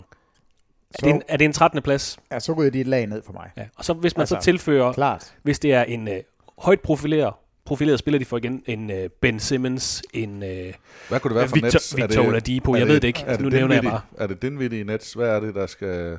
Ja, det er Caris LeVert, det er Dinwiddie, det er alt, hvad de kan få, som ikke hedder Kyrie Irving. Så hvis de får en pakke af sub-all-star-spillere, Dinwiddie, Caris LeVert, hvad er det hold så? John Wall, Caris LeVert, Dinwiddie, Gordon, Tucker, Wood, Cousins, Sterling Brown. Så tror jeg stadigvæk, de har en chance for at komme med op og slås med på måske en 10. plads, hvis de er heldige. Men de falder lidt i hierarkiet. Ja, selvfølgelig gør de det, når de mister James Harden er en af ligaens bedste spillere, og en af de spillere, som... Jeg vil hellere spørge Vester, hvad nu, hvis de virkelig var glade nu, og virkelig spillede igennem? Altså, hvad nu, hvis Harden og Wall bare synes, det her det var den fedeste idé, og der ikke havde været alt det her med, at Harden var væk? Han var taget ind til training camp nu, og vi spillede. Hvad var deres loft så? Ja, altså Wall, Harden, Gordon, Tucker, Wood, starting lineup. Og Cousins fra bænken. Sterling Brown, Ben McLemore, og hvad de ellers får samlet op. Jeg er ikke sikker på, at de kunne spille så godt sammen, og Wall. Jeg ved ikke, altså Wall, Westbrook, det er jo begge to hurtige spillere fremad, det er jo begge to spillere, der godt vil score og tage bolden til kurven. Så har jeg dem faktisk op på sådan en 4. til 6. plads. Ja, det er også. Hvis alt klikker, og humøret er godt, og James Harden er der, både fysisk og mentalt. Ja. Jamen, altså, så går jeg helt op til en 3. til 6. plads, for jeg har 2, som jeg mener er bedre end de andre. Ja. Okay. Der har også været ændringer i baglandet hos Houston. Mike D'Antonis kontrakt udløb efter sidste sæson. Der var ikke interesse i at fortsætte samarbejdet. Man har i stedet ansat Steven Silas, der kommer fra en stilling som assistenttræner hos Dallas Mavericks. Og så er Daryl Morey jo også fortid hos Rockets, efter han ellers har været general manager i 13 år. Han nåede lige at smutte, inden det hele eksploderede. Han var klogere end de andre. Smed en tændstik, og så gik. Ja. Men et hold, der er svært at blive klog på, igen fordi the elephant in the room, vi aner ikke, hvad der foregår med James Harden. Det kan være, at han er glad i næste uge og kommer og siger, hey, John Wall, der kan jeg godt lide. Du er mit næste sidekick efter Dwight Howard og Chris Paul og Russell Westbrook. Du er den næste. Det bliver godt. Så kan de måske komme op og få en 4. plads, som de også fik sidste år. Hvor tror I helst, han vil hen, Harden? Vil han helst op til Murray og Philadelphia? Nej, han vil helst til New York, tænker jeg, på grund af markedet. Han vil til Brooklyn, og det har han jo sagt. Og nu er han så begyndt at sige, der er også et par andre, så han kan godt lugte, eller have lugten i badet. Han ved godt, at det her ikke er nemt bare at komme til Brooklyn. Så nu er han... Jeg kunne måske også godt leve med at komme til Philadelphia, fordi jeg tror, han er glad for Murray der. Jeg tror, han jagter et marked. Jeg tror, han jagter omgivelserne. Og der er Philadelphia måske ikke så sexet som New York, eller? Og det er pur opspind Miami. Ja, og Atlanta er jo også, Atlanta, bliver jo også nævnt. Men vi var inde på det tidligere, Thomas, at du sagde, at der, hvor han kigger, det er østpå. Og det er jeg meget enig i. Altså, det skulle undre mig, om han bliver traded til et hold i Western Conference. Det tror jeg ikke, at Houston vil heller. Jamen altså, Houston er jo lige nu, jeg ved ikke, hvad de vil. Altså, det er jo en forfærdelig situation. Der var nogen, der også var inde på, når vi nu med det der stripklubber, det ved jeg ikke, men der var en undersøgelse, der er gået nogle år tilbage, der viser, at de byer, der har gode stripklubber, der spiller han notorisk og historisk dårligt. Altså når han er på besøg i Atlanta for eksempel. Når han er på besøg i byer med gode stripklubber, så spiller han dårligt. Og det er sådan bevisligt med tal og det jeg sidder og kigger på, at alle de byer, når de kommer ind til de klubber, eller til de hold, hvor der er en god nattescene. Det vil være det samme med mig og Chicken Wings, tror jeg. Jeg vil være rigtig god i syden. Men Rockets har haft 4 sæsoner i træk, hvor de endte i top 4 i Western Conference. Nu må vi se, hvordan humøret er. Nu må vi se, hvem der er i Houston, når sæsonen går i gang. Hvor lang tid har den eventuelt er der. Det er et svært hold at spå. Det er simpelthen så vildt. Thomas har dem på en 9. plads, Peter har dem på en 8. plads. Og det er altså ud fra det humør, I kan vurdere lige nu. Så det, ja. Altså jeg var faktisk lige ved at sige, at vi skulle lave en rangering med 14 hold i Western Conference. Så vi bare altså sætte Rockets ud, og så se, putte dem ind, når vi nåede til den første dag. Og det var jo det samme tilbage i 2011, hvor alle havde, jeg mener også, I lavede en eller anden podcast på DK4 dengang, og I havde Houston Rockets helt i bunden. Så kom der et trade, jeg mener det var dagen før sæsonen, hvor James Harden kom til, og så var det jo noget helt andet. Ændrede jo hele rangeringen i Western Conference. Altså jeg tror faktisk ikke, det havde ændret rangeringen, hvis vi havde lavet det, inden vi havde set James Harden spille en kamp for Houston. Altså han kom jo blæsende ind, og i preseason havde han, jeg tror den første kamp, der havde han over 30 og 10 assist, og det kørte han så bare resten af sæsonen. Altså han var skør, men jeg var da sådan lige lidt, kan James Harden overhovedet, kan han løfte den rolle, som han bliver bedt om nu? Det kunne han. Ja, vi var lidt i tvivl om han kunne være, man var med på, at han var en virkelig god spiller, men kunne han være stjernen? Var han det værd? Det var han. Ja, det var han. Det må man sige. Ja, der snød Houston alle os andre. Men Peter har altså Houston på 8. pladsen, Thomas har dem på 9. pladsen, Thomas har også afslået, at han har Golden State på 7. pladsen, så vi mangler jo Thomas Bildes 8. plads i Western Conference. Skal vi til Arizona måske? Det skal vi, præcis. The sun is rising, og Chris Paul og et rødglødende Suns mandskab med Booker i front, de kravler ind for i slutspillet, og bliver med en sikker slutspilsplads. Så skal det være, at de skal i kvalifikation og sådan noget bagefter, men jeg tror de tager et nyk op. Ja. Jeg håber, at der er mange, der er også nogle dage, jeg ikke kan lide Chris Paul. men der er mange, der ikke så godt kan lide ham, for hans sådan attitude og sådan noget. Men jeg synes, det klædte ham og hans karriere den her sidste sæson i Thunder. Og jeg vil faktisk ønske, det er ikke fordi, jeg siger, at de skal vinde mesterskab, og jeg synes faktisk heller ikke, at han skulle tage til Lakers og være med på sådan et sidekick. Det vil NBA stop, og så sender ham til Clippers. Nej, men du ved godt, ja, men det er ikke sådan et ring-chasing ting. Nej. Jeg synes, det vil klæde hans karriere, jeg vil være glad på hans vegne, hvis han kunne gøre det samme, som han gjorde i Thunder med Suns, fordi jeg synes, der er endnu mere der er sådan noget redemption over det. Ja, og der er lidt kvalitet over. Altså det her, jeg synes, at Booker er fed, og det, de gjorde i boblen, var jo helt vanvittigt. Og hvis man kan køre videre på det, samtidig med, at man har en leder derinde, og så udvikle nogle af de, så synes jeg, det ser godt ud.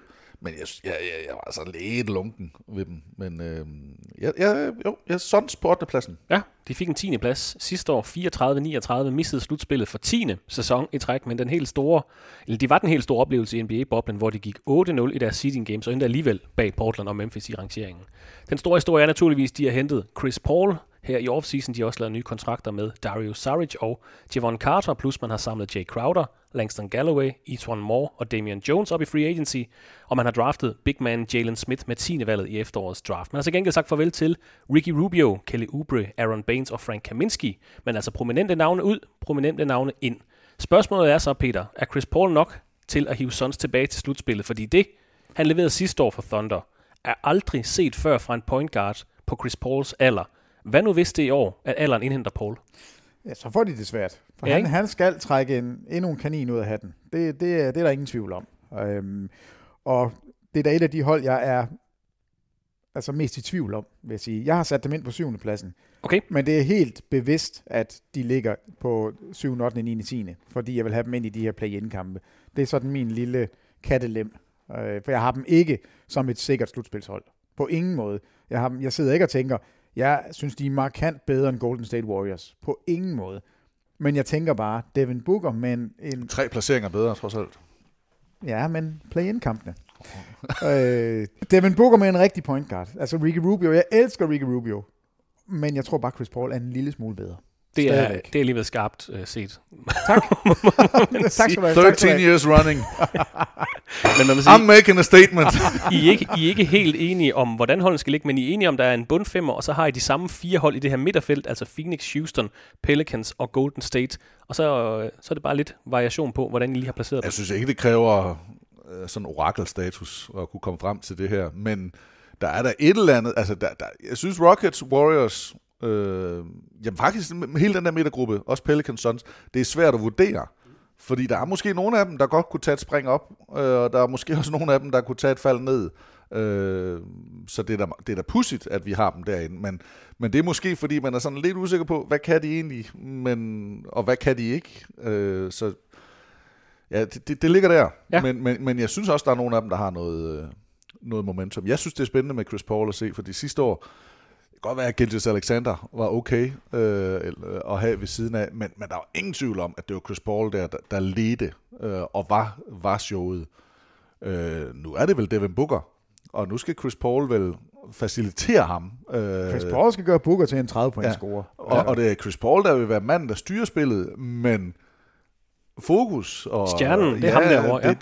Det bliver Booker, og der kunne jeg måske godt være lidt i tvivl om det ligger rigtig lunt ved Chris Paul. Men det må tiden jo vise, og man må gå ud fra, at han også godt har kigget på kalenderen og sin egen fødselsdato, og så se, at jamen, okay, det kan godt være, at det er den her rolle, og jeg får stadigvæk mine penge. Han har jo en fin kontrakt. Ja, det må man sige. Så det er jo... Og han lever selvfølgelig også videre på, at det gik rigtig godt for ham sidste år. Så jeg valgte at tro på det gode i Eastern Conference, og det tror jeg også på noget af det gode. Dejligt. De efterlod i hvert fald en god smag i munden efter det, de leverede i boblen. Og det store spørgsmål det er, kan Suns vende tilbage til slutspillet efter 10 sæsoner udenfor? De fik en 10. plads sidste år, og det var efter et grundspil, hvor de måtte undvære DeAndre Ayton i de første 25 kampe. Man mistede Kelly Oubre i slutningen af sæsonen til en knæskade, så de var jo aldrig helt raske. Et bud på en startfemmer kan hedde Chris Paul, Devin Booker, Michael Bridges, Jay Crowder, der lige har spillet NBA-finaler for Miami Heat, og så DeAndre Ayton med Dario Saric, Cameron Payne og Cameron Johnson som de vigtigste spillere fra bænken. Kommer man til at savne nogle point hos Phoenix? Fordi Oubre er ude, han snittede 18,7 point. Rubio er ude, han snittede 13 point. Aaron Baines er ude, han snittede 11,5 point per kamp. Det er 3 af Suns højst scorende spillere fra sidste sæson, der er væk. Eller er det en overfortolkning? Fordi Michael Bridges er ikke en naturlig scorer. Det er Jay Crowder faktisk heller ikke. Så du har DeAndre Ayton og Booker. Du får i hvert fald 10 point på de to. Altså, det gør du. Ja. Så har jeg 10 point på Jay Crowder, og så er der i hvert fald 10-12 plus på Chris Paul. Ja, så mangler du også stadigvæk en 7-8 point i forhold til sidste år. Jeg ved ikke, det er en lille bitte ting. Det er mere bare, men jeg tror, er der nok scoring? Jeg tror, Booker tager et skridt op. Jeg tror, Ayton tager et skridt op i forhold til produktion. Det vil også give mening aldersmæssigt. At, absolut, og jeg synes faktisk, deres hold er ret altså velafbalanceret. Ja. De har styr på positionerne. Ayton er klar til at være være en virkelig, virkelig god center. Altså han er stor og stærk og kan spille. Chris Paul, fantastisk, det ved vi allerede. Devin Booker, altså jeg synes, det ser spændende ud. De har styr på positionen, men de har måske også styr på hierarkiet. Det har de også. Altså at man ved, hvem der er stjernen, og hvem der er the future star, eller den veteranen, og hvem der er future star, og hvem der er de andre. Så jeg tror bare, at det der hierarki er også givet på jo, og de glæder sig helt vildt. Altså DeAndre Ayton er super glad for det her. Glæder sig enormt meget til at spille sammen med the point guard. Altså det har han været ude at sige, og det er ikke nogen tilfældighed, at han bruger det ordvalg omkring Chris Paul. Men nu snakkede vi om, ikke for at blive ved med at snakke om Phoenix Suns, men i tirsdagens podcast, der snakkede vi meget om Orlando Magic, hvor vi var lidt frustreret over, at de bliver lidt hængende i den samme rille, kan man sige det. Lige meget, hvordan det går med Chris Paul, hvis nu alderen indhenter ham. Altså respekt for forsøget.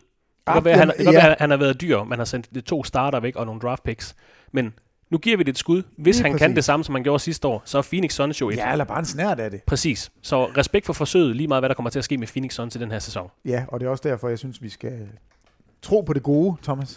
Og det gør vi jo også. Altså, vi har dem jo inde i kampen om slutspillet. Men nu kommer vi så ind i den sidste gruppe af hold, som I så også er enige i, af de samme 6 hold. Peter Wang, 6. pladsen i Western Conference. Nu skal jeg lige være helt sikker på, at jeg mener, at det er Dallas, men jeg skal lige tjekke, om det er det forhåbentlig ikke. Jeg tjekker du lige efter. Jo, Dallas Mavericks nummer 6. Ja. Okay, hvor mange lag har du så her, du kan kæmpe Jeg har 6 hold. Så nu ligger de 6 hold her, de kan vinde mesterskabet? Nej, de 6 hold ved jeg, de slutter i top 6. Hvor har du Dallas Mavericks ind, Thomas? Dem har jeg på 4. pladsen.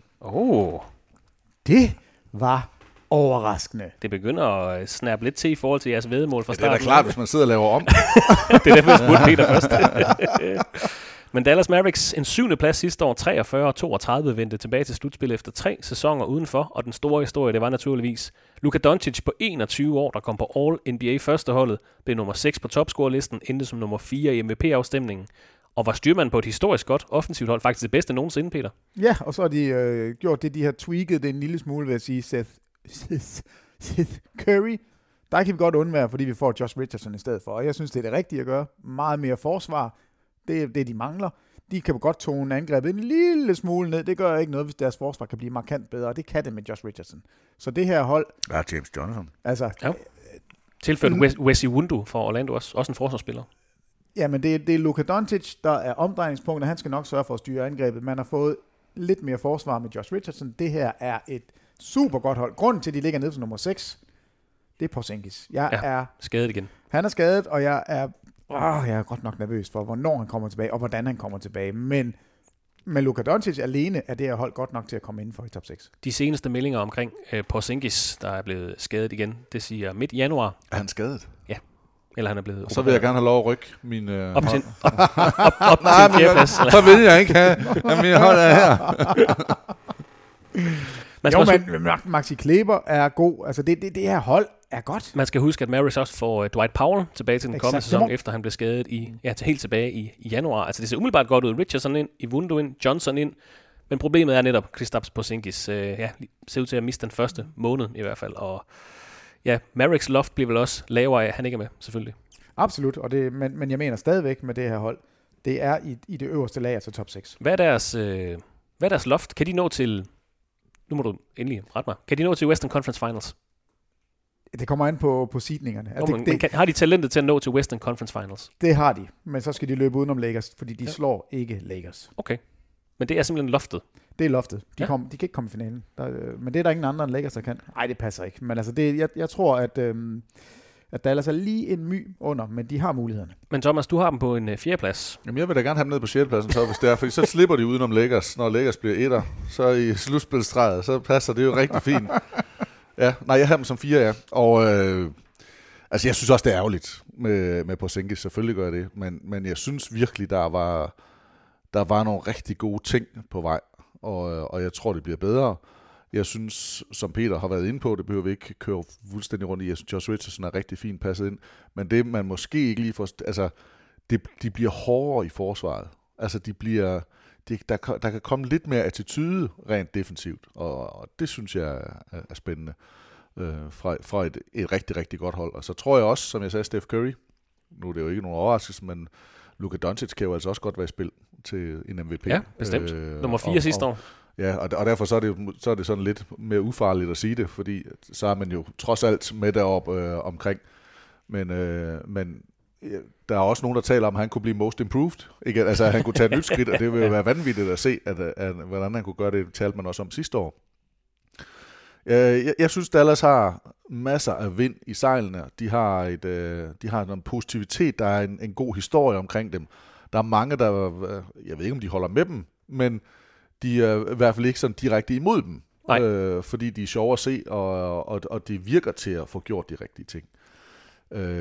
Det ikke godt være, at der er en lille fanhjerte, der har skubbet dem en plads eller 2 op, men jeg vælger at tro på Luka Doncic. På det gode i Dallas. Jamen, der er ikke nogen, der har noget at sige imod Luka Doncic. Altså, det er jo sådan nærmest Steph Curry om igen, eller Steve Nash. Altså de her spillere, som alle bare godt kan lide. Og som altid er glade, og altid smiler og vinder kampe og pumper statistikkerne op. Altså han er the real deal.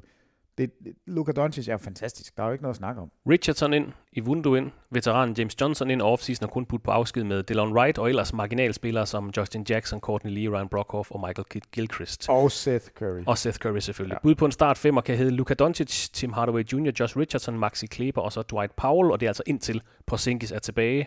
Og så kan man altså bringe Dorian Finney-Smith, Jalen Brunson, James Johnson som de vigtigste spillere fra bænken. Peter har Dallas på og Boban selvfølgelig. Ikke J.J. Barrea, en meget sød historie. Han har lige fået en 1-årig kontrakt med Dallas på 2,6 millioner, har Mark Cuban givet ham. Dollars selvfølgelig. Og beskeden om, at jeg cutter dig her på torsdag, men det er en lille farvelgave. 2,6 millioner dollars. Det er hatten af for Mark Cuban. Han er god nok. Peter har altså Dallas Mavericks på 6. pladsen, Thomas har dem på 4. pladsen. Thomas, hvem har du så på 6. pladsen i Western Conference? Der har jeg... Det er svært nu, fordi jeg synes, alle holdene er gode. Jeg har Utah Jazz. Okay. Og de klarede det jo også godt.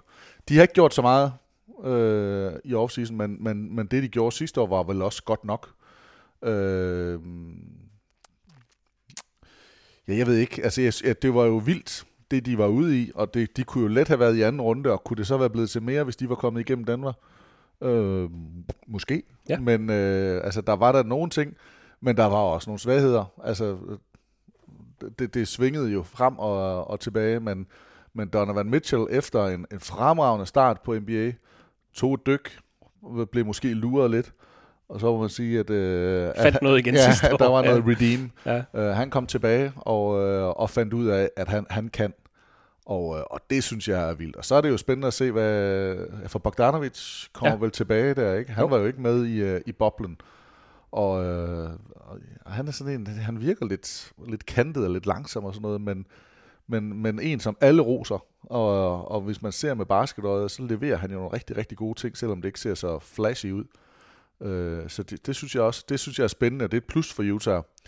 Og det er da stadigvæk godt at ligge i top 6, når man kigger på, hvor stærk Western Conference den er. Men de kunne også godt, altså det vil ikke overraske mig, hvis de byttede med Dallas. Men de fik jo også en 6. plads sidste år, men det var så en delt 4. plads, kan man sige, sammen med Oklahoma City og Houston. De havde samme record som de to hold, men endte altså på en 6. plads i hierarkiet. Så det var det samme som sidste år, 44 og 28 i slutspillet for 4. sæson i træk.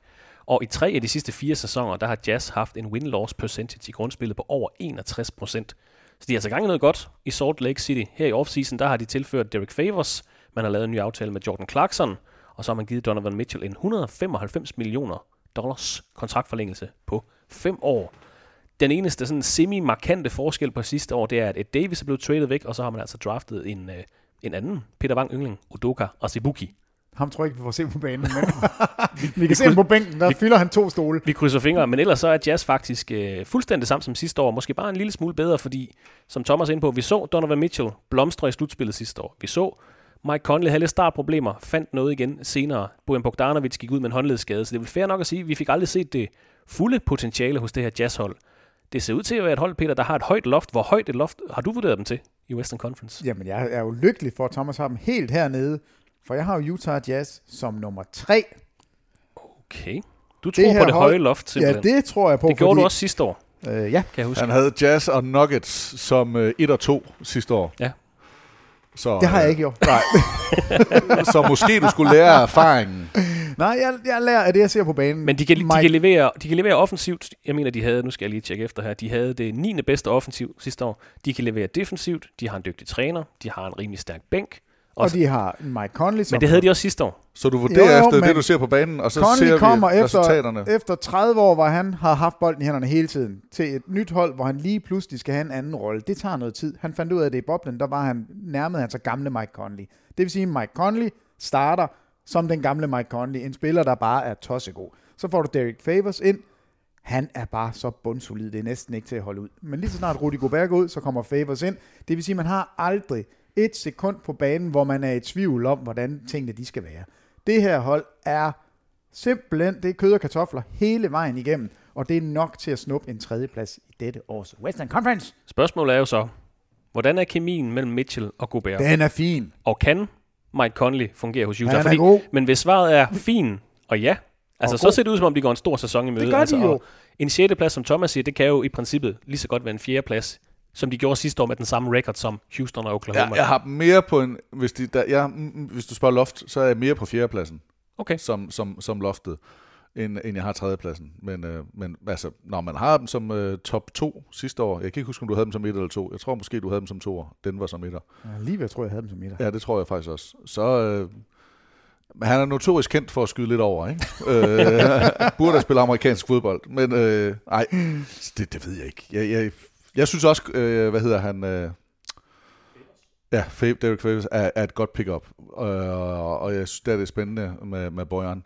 Men jeg synes, de andre... Jamen, du har mere fidus til de hold, der ligger foran. Ja. Det må jo bare være. Og ja. Bud på en start 5'er kan hedde Mike Conley, Donovan Mitchell, Bojan Bogdanovic, Royce O'Neal og Rudy Gobert med Joe Ingles, Derek Favors og Jordan Clarkson som de vigtigste spillere for bænken. Nu snakkede vi om City Edition trøjer her i tirsdags. Har I set Utah Jazz's sorte City Edition trøje? Den er mega fed. Den ligner sådan en tysk landsholdstrøje. Den skal I tage og kigge på. Okay, fordi jeg synes, de der City Edition... Jeg var inde og se Miamis. Altså, jeg forstår dem ikke. Jeg synes, de er grimme. Altså Utahs og Phoenix's, de ligner lidt hinanden. De er sådan sorte, og så med... En solopgang. Ja. De er mega fede. Nå, jeg vil bare sige, Utah har faktisk de sidste par år haft... De havde også den med stregerne, der også var sådan en solopgangsting der, ikke? Så siger jeg lige Utah... Men Thomas har altså Utah Jazz på en 6. plads, hvor Peter har dem på en 3. plads. Thomas, mens Peter han lige sidder og bliver klogere på City Edition, tror jeg. Så kan vi lige tage din 5. plads. Du har jo lagt Dallas Mavericks på 4. pladsen, men 5. pladsen. Ja, Denver Nuggets. Den er flot. Denver, okay. Og det er ud fra, at Dallas kravlede forbi de to. Og det var derfor, jeg siger, at Mavericks kunne godt være... Peter har også Denver på 5. plads. Ja, men det kunne godt være, at Mavericks var på... altså, hvis de er på 6. pladsen, så er det for mig at se Nuggets og Jazz i en eller anden rækkefølge, der er på 4 og 5. Fandens også. Du har dem også på 5. pladsen? Ja, jeg har dem også på 5. pladsen. Okay. Der er også sket ting og sager her i offseason. Både godt og skidt, kan man sige. Nok mest skidt. Men en 3. plads sidste år, 46-27, spillede jo med i Western Conference Finals, efter de havde kvalificeret sig til slutspillet for anden sæson i træk. 5. bedste offensiv i sidste sæson, Nikola Jokic på All-NBA andet holdet. Man har mistet Jeremy Grant i free agency, man har også mistet Torrey Craig, Juan Hernan Gomez og Mason Plumlee i free agency. Og så blev der knirket. Jamen det er fordi, nu sætter jeg mig frem i sædet, for jeg er meget spændt på, hvem Peter har som nummer 4, fordi der er lige om lidt så råder der, pay up! Pay up! Jeg tror, jeg vinder et vedmål. Til gengæld, så har man lavet en ny kontrakt med Paul Millsap som reaktion på, at man mistede Jeremy Grant. Man har tilført Jermichael Green. Nuggets fik også R.J. Hampton fra efterårets draft, højt profileret high school spiller, der har spillet professionelt i Australien. Man fik også skrevet kontrakt, Peter. Jeg tror, du ville kunne lide det her. Peter. Facundo Campazzo. Nej. Argentinsk point guard, der har haft stor succes hos Real Madrid de sidste 6 sæsoner. Han er 1,81. Anses som en af de bedste point guards i verden, der ikke er i NBA. Men det er han altså nu. Men Jeremy Grant, så stort et tab. Sagde du Ife Lundberg, eller hvad? Nej, det krydser fingre. Men Jeremy Grant, markant tab. Store spørgsmål hos Nuggets. I har dem begge to på en 5. plads, efter de spillede Western Conference Finals sidste år. Jamen altså, jeg ville have haft ned på 6. plads, hvis ikke Porzingis havde været skadet. Det tror jeg gør, at de lige præcis kravler forbi Dallas. Men jeg synes jo også, at det er et dårligere hold, end det var sidste år. Det er et rigtig godt hold sidste år. De er en lille smule ringere i år, derfor falder de ned i min rangering. Og de kunne jo meget let sidste år have været røget ud i første runde. Ja. Altså Mike Conley, det er centimeter fra, at det skulle og det er jo, altså så er det fint nok at sidde og se på et Western Conference finalehold. Det kunne lige så let have været et første runde exit. Nu var det ikke det, og det skal man jo heller ikke tage fra dem. Men det er vitterligt et skud, der afgør, hvordan deres take på vurdering. Ja, for så har vi snakket om en helt anden, i et helt andet perspektiv. Og noget af det, der bekymrer mig faktisk, det er, at Jeremy Grant, ikke så meget, han ikke er der. Det er et tab, men det er mere, at han ikke har lyst til at være der. Det synes jeg er... Det er jeg lidt nervøs for. Hvad foregår der i Danmark? Hvorfor vil han ikke det? Hvad sker der for Wang, hype man af Michael Porter? Jamen det er det næste, jeg skal til at sige. Men jeg tror, at Michael Porter Jr. er klar til at tage det her skridt. Men han er åbenbart også en headcase. Altså, Men det store spørgsmål, det er hullet efter Jeremy Grant og Wing-spiller. De har også sagt farvel til Torrey Craig, spillede også mange kampe for dem sidste år. Torrey Craig, der lavede det her håbløse layup, som ikke gik i, hvor Conley kunne have vundet. Store spørgsmål, hvordan ser det ud med Wings? Et andet stort spørgsmål, kan Jamal Murray også præstere i grundspillet? Vi så ham jo være helt afsindig i slutspillet sidste år i mange kampe, især i første runde serien mod Utah. Og så kan Michael Porter Jr. etablere sig som den tredje stjerne hos Nuggets. Og det skal han. Måske er R.J. Hampton et steal for draftet, altså den næste Michael Porter Jr., der bliver flyvet under radaren. Det bliver bare ikke i år, at han kommer til at bidrage med så meget. Men jeg tror på sigt, så har vi R.J. Hampton og Bol, der har vi 2 unge stjerner, som vi kan lege med. Men det bliver ikke lige nu. Det kan godt være, at de kommer til at savne Jeremy Grant, men altså en starting lineup, der hedder Jamal Murray, Gary Harris, Michael Porter Jr., Paul Millsap, Nikola Jokic, så har man Will Barton, Jermichael Green, Monte Morris, R.J. Hampton, Campazzo og Bol for bænken. Det er et super godt hold. Det er et sjovt hold i hvert fald. Det er sjovt og godt, de er bare ikke lige så gode som sidste år. Nej, jeg synes også, de mangler Grant og Craig, men at se Harris måske lidt mere frisk. Jeg ved godt, at han var med i slutspillet, men man kom jo ind sådan sent, var lidt ude med skader. Nu har de måske lidt bedre til at finde hinanden, som de havde, som jeg husker det. Det kan godt være, nu det er vel nærmest 2 år siden, med 1,5 sæson siden, hvor det så bedre ud, hvor der var virkelig noget. Og så tror jeg, som det også gjorde med Donovan Mitchell, så gik der også noget op for Jamal Murray, om at han ikke bare er en god spiller, men måske faktisk er en elitespiller.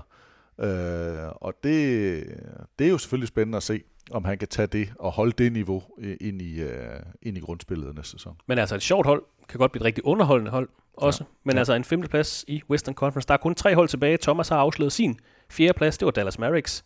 Så nu er det Peters tur. Jeg tror måske, vi skal til Oregon. Nej. Ja, på 4. pladsen? Ja, men det skal vi jo. Det er jo snyd, fordi Thomas har nok garanteret at kigge på min liste. Så laver han sådan noget copy-paste. Så Peter har Portland Trailblazers på 4. pladsen, og så Utah Portland, Jazz på 3. pladsen. Thomas, Portland, hvor har du dem henne? Ja, du tør ikke. Du tør ikke putte dem op på 2. pladsen. Jamen, det var det, der var. Jeg var helt 100% sikker på, at Peter vil sige Clippers nu. No. Så du har lavet den om. Det er godt. Nej, jeg har ikke lavet om. Jeg har Mavericks på 4. pladsen. Ja. Jeg har Los Angeles Clippers på 3. pladsen. Og jeg har Blazers på 2. pladsen. Så vinder Peter jo dit vedmål. Det gør han. Nej, hvor er jeg god. Jeg har vundet et vedmål. Okay, så Thomas Clippers på 3. pladsen, og Portland på 2. pladsen. Lad os lige gøre Portland færdig. Ja. Nu skal jeg lige så det var egentlig bare for at sige, hvis man nu tager 2. pladsen, så giver det jo andre sig selv. Ja, og den er jeg også i tvivl om. Men jeg synes, at Portland ser god ud. Og jeg synes, de har fået... Der er også et positivt vibe omkring dem, blandt beatwriters og andre eksperter. Og jeg synes, der er en fed ting i Portland. Det har svært ved at sætte dem op og sige, at de er bedre end Clippers. Men Clippers, der er sådan et negativ vibe omkring og underpræsteret. Jeg tror, Portland de kommer ind, de er sultne, og de kører på, og det her tætte program, og jeg tror, at de spiller på. Nurkic skulle være tilbage i fuldt vigør, tror jeg kommer til at betyde en stor ting for dem. Nej, det er Covington. Altså, det er Covington for mig, der gør, at de ser super gode ud. Ja. Altså, de har haft en rigtig god offseason. Bare lige for fantastisk offseason. Fremragende offseason. Hentet Robert Covington i Houston. De har hentet Enes Kanter i Boston. De har samlet Derrick Jones Jr. op som free agent. De har givet Rodney Hood en ny kontrakt. De har lavet en 1-årig aftale med Carmelo Anthony, og så har de også samlet Harry Giles op som free agent. Og de har ikke ret meget økonomisk fleksibilitet, så det er altså ret godt navigeret af Portland Trailblazers. I forhold til sidste sæson har man sagt farvel til Trevor Ariza, Hassan Whiteside og Mario Hezonja. De her tilførsler plus, som Thomas er inde på, man får Jusuf Nurkic tilbage igen, forhåbentlig en hel sæson. Sidst de var skadesfri, det var i 18-19 sæsonen, der fik de en 3. plads, 53 og 29 gik de dengang. Sidste år fik de en 8. plads, selvfølgelig en sæson, hvor de måtte undvære Zach Collins, Jusuf Nurkic i stort set hele sæsonen, fik en 8. plads og vandt den her play-in-turnering mod Memphis Grizzlies. Men lidt en undervældende sæson, når de lige kom fra Western Conference Finals. Men nu har Peter dem altså på en 4. plads, Thomas på en 2. plads, og Zach Collins, Jusuf Nurkic tilbage, plus Robert Covington formodentlig som en ny starter ved siden af McCollum og Lillard. Peter, det er den perfekte mix, de har fået lige nu. Altså Covington gør for mig hele udslaget på, at Portland er et hold, som jeg godt kunne have puttet op, altså helt op på en 3. plads, måske endda en 2. plads. Altså jeg synes også, Portland ser rigtig, rigtig spændende ud. Der er dog også en skade, vi lige skal nævne. Zach Collins er igen skadet ud til at være ude til i hvert fald midt januar operation i anklen. Så må man altså se bort fra endnu en gang. Og det skal de nok overleve. Ja. Altså, jeg synes, for mig at se, Covington gør det hele. Altså den spiller har de manglet, og det er den perfekte spiller at sætte sammen med Lillard og McCollum. Var han ikke lidt ligesom Ariza? Han er bedre. Okay. Altså lidt jeg det, tror, som Ariza var ja. i gamle dage. Jeg synes ikke, at Ariza er noget længere. Altså, der er en grund til, at han havde 4 klubber på en uge. Men det er mere den der med en wingspiller, der kan stikke op og skyde en træer. Og der er Covington bare langt bedre, og han er jo det man kalder en volume shooter. Altså han skyder, han er ikke bange for at sende 10 træer afsted på en kamp. Og han har heldigvis heller ikke været i 4 klubber på det sidste. Jeg tænker bare, han ser, det er vel også Minnesota, Houston, Philadelphia har han lige været rundt, så han har også fået stempler i passet. Men Portland Trail Blazers, Lillard, McCollum, Robert Covington, Jusuf Nurkic, måske Derrick Jones Jr. fra start af, indtil man får Zach Collins tilbage, så kan de altså bringe Carmelo Anthony, Enes Kanter, Rodney Hood, Gary Trent Jr., Harry Giles, også et ret dybt hold, man har hos Portland Trail Blazers, som Peter har på 4. pladsen, Thomas har på 2. pladsen. Ja, og fordi noget, jeg synes, der er vigtigt, det er, at de har også, jeg tror også, altså deres hierarki, det var ved Suns, vi taler om, det er også på plads. Ja. Og deres forventninger til hinanden er også på plads. Og de kører videre i noget, som egentlig fungerer, som de så bare lige opgraderer lidt. Ja. Det er rigtigt, Covington er, hvordan passer han lige ind i det her?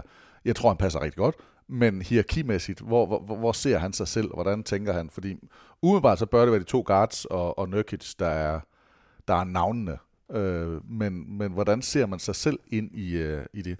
Jeg tror, at de kommer fra hit the ground running. Altså, de er i fart, når sæsonen starter. Lillard kommer jo også fra sin bedste sæson, point og assists-mæssigt, kom på All-NBA, andet holdet. Thomas, du har så Clippers på 3. pladsen. Peter, bare lige for at få det på skrift. Er det 1. eller 2. pladsen, du har Clippers på? Dem har jeg på 2. pladsen. 2. pladsen. Så har I jo enige om 1. pladsen i hvert fald. Der går LA Lakers. Lad os starte med Clippers. Helt overordnet spørgsmål, Peter. Clippers, de skifter ud på trænerpladsen. Montrezl Harrell er smuttet. Han er blevet erstattet af Serge Ibaka. Man har tilført Luke Kennard. Er Clippers bedre, end de var sidste år? Jeg synes ikke, de er bedre, men jeg synes heller ikke, at de er ringere.